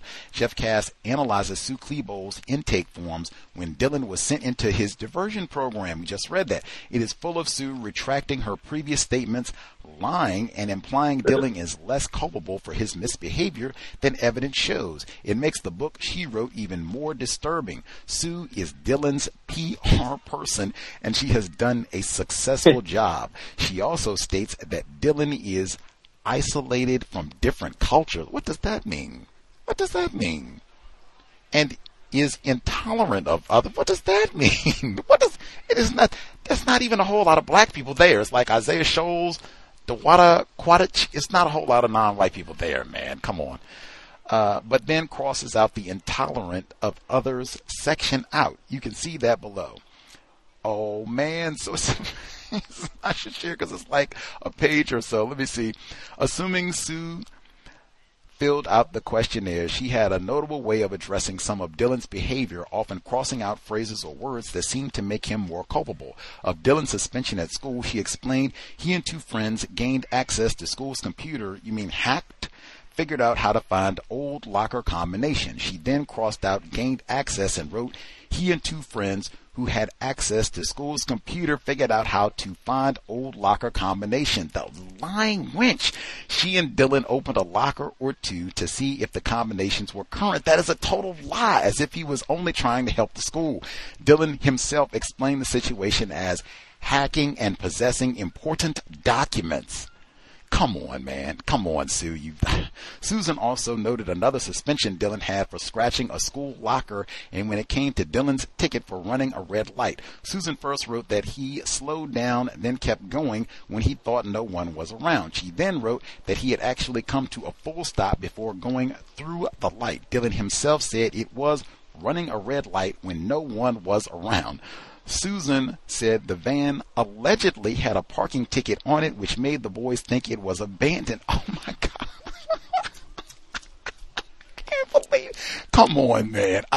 See, this is what I mean. Like, I don't want to hear nothing about, we can cure psychopathy and we can do hey, if they're not going to be classified as such because all of this is just a little tomfoolery and white boys will be white boys, all of that is totally irrelevant. Lying Sue Klebold, and I have even Randy Brown said Sue Klebold is lying. Said that whole book is a total lie. He said same thing. PR. Come on, man. Tell the truth, man. Tell the truth. We all. He said I failed. Randy Brown said I failed. Could have been my son. He had two sons. His son was in school. If the bombing went off, he would have lost one of his children. He continues, Jeff Cass. The Klebolds indicated they had not seen any sudden behavior changes in Dylan, you lying wench, and were surprised when he admitted to occasional use of marijuana and alcohol. Was not aware of it at all until Counselor Andrea Sanchez asked the question a few moments ago. The parents wrote, the parental attitude towards alcohol and drugs was oddly written in the third. I can't do it. Come on. Was written in the third person, contradicting the normalcy Dylan's parents channeled to police and the public after Columbine. They told the diversion program he had issues related to anger, authority figures, jobs, and loneliness. Dylan is introverted and has grown up isolated from those who are different in age, culture, or other factors. What?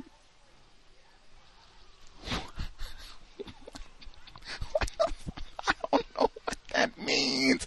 Different in age? Like what? What?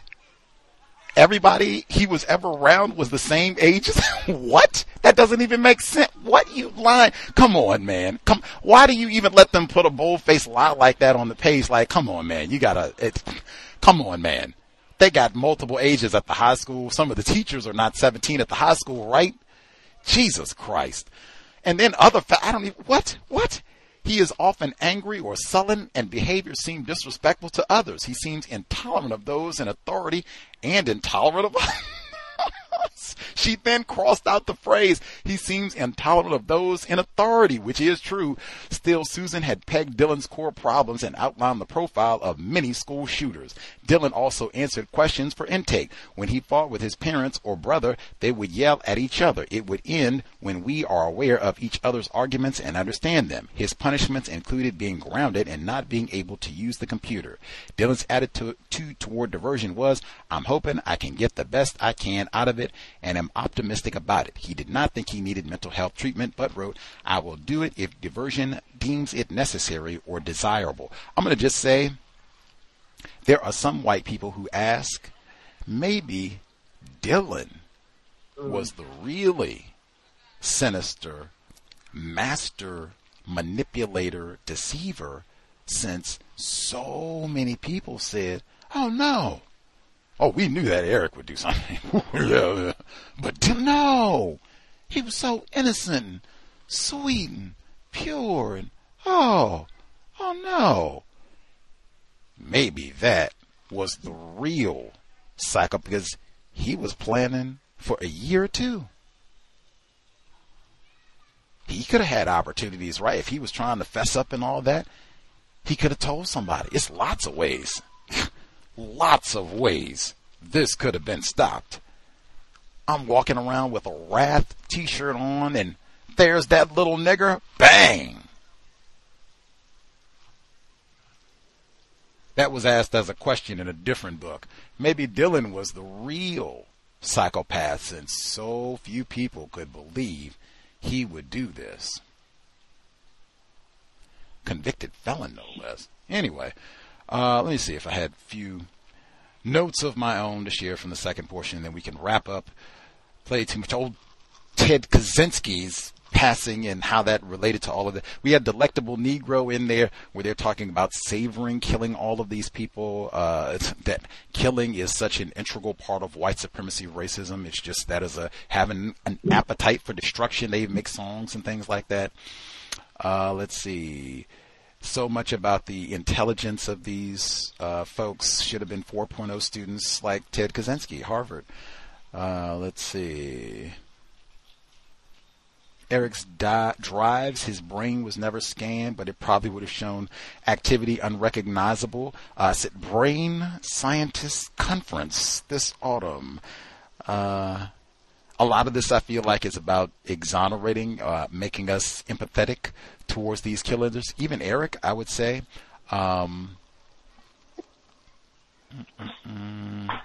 Let's see. Psychopath. Back, chapter 39. All of this about God, that is the system of the religion of white supremacy. White man, white woman, we are God. That's why I said it's so important, because Tim McVeigh said the same, Ted Kaczynski talked in the same manner and being super intelligent and going about doing this thing. And even Ted Kaczynski, when he has this passage about nature and all the rest of it, that is where he says the monotonous human assembly line squelched the life out of individual experience. Eric put it, more of you human nature blown out of your ass. Philosophically, the robot conception was a rare point of agreement between the killers. That is Ted Kaczynski. That's his whole industrial takeover. I forgot the name of his publication. He demanded be printed in the newspaper and such, but that is Ted Kaczynski. Straight. I'm going to go out in the woods, Montana, the Freemasons, build my cabin, make my bombs, just like Eric, Dylan. Let's see. Eric had the superiority complex, all of that. That's why I said I think it's so important to ground all of this in the system of white supremacy, because white people kill other white people. That superiority, I'm supposed to dominate. Adolf Hitler killed white people. Timothy McVeigh killed white people. Eric Rudolph killed white people. Ted Kaczynski killed white people. Like, that's not strange for a racist to kill another white person, particularly if this is about I'm showing my superiority in some type of way by killing. Like, that is very common to brag. I think the caller who was talking about making a sport out of this. Ted Kaczynski, you have white people, white FBI officials saying that Ted Kaczynski is competing with Timothy McVeigh. I'm the bomber champion. You heard in this book, these killers saying, no, we are the bomber champions. We're going to top Tim McVeigh. We the bomber champions. Make a game out of killing? Really? That's white supremacy culture, what it means to be white. And that's why I say it's connected to the superiority, the games, dominate.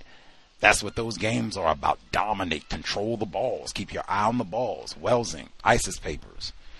Pause there, pick up next week. Wow, I'm so glad we read this. It is criminal. The only thing I knew about this was Bowling for Columbine. Leaves out everything. Isaiah, that's another one. See how many projects would have you examine all of this? I think you get the whole way through Bowling for Columbine, you would never hear Isaiah Shoal's name. We'll be here tomorrow, neutralizing workplace racism. He doesn't go through and have everybody named, although he does talk to some of the victims directly, students and even some of the people, parents of people who were killed and or people who were shot. But Isaiah Shoal's, not at all. We haven't heard much on him in this book, and we're way more than halfway through. I'd say at this point we're about 75% of the way done. Here tomorrow, 8 p.m. Eastern, 5 p.m. Pacific, neutralizing workplace racism. And we'll be here Saturday, compensatory call-in. Monday, guest on Columbine. See if he has a similar viewpoint on these two killers and the role of white supremacy racism in these crimes. Monday, more details on Columbine. Charles Manson. Alrighty. Reading more important than watching television, for sure.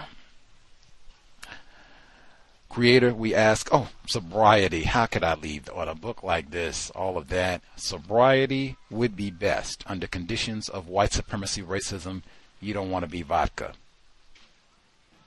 Creator, we ask that you help us remain patient with other black people, victims of white supremacy. We ask that you help us remain patient with ourselves. Remind us to demonstrate the highest levels of black self-respect at all times, in all places, each and every time we are in contact with another black person. It has been time. Replace white supremacy with justice immediately. Cow signing out. Thanks all for tuning in. No name calling. Nigga, you so brainwashed. I'm a victim, brother. Problem. You're a victim. I'm a victim of 400 years of conditioning. Shut up. The man has programmed my conditioning. Mm-hmm. Even my conditioning has been conditioned.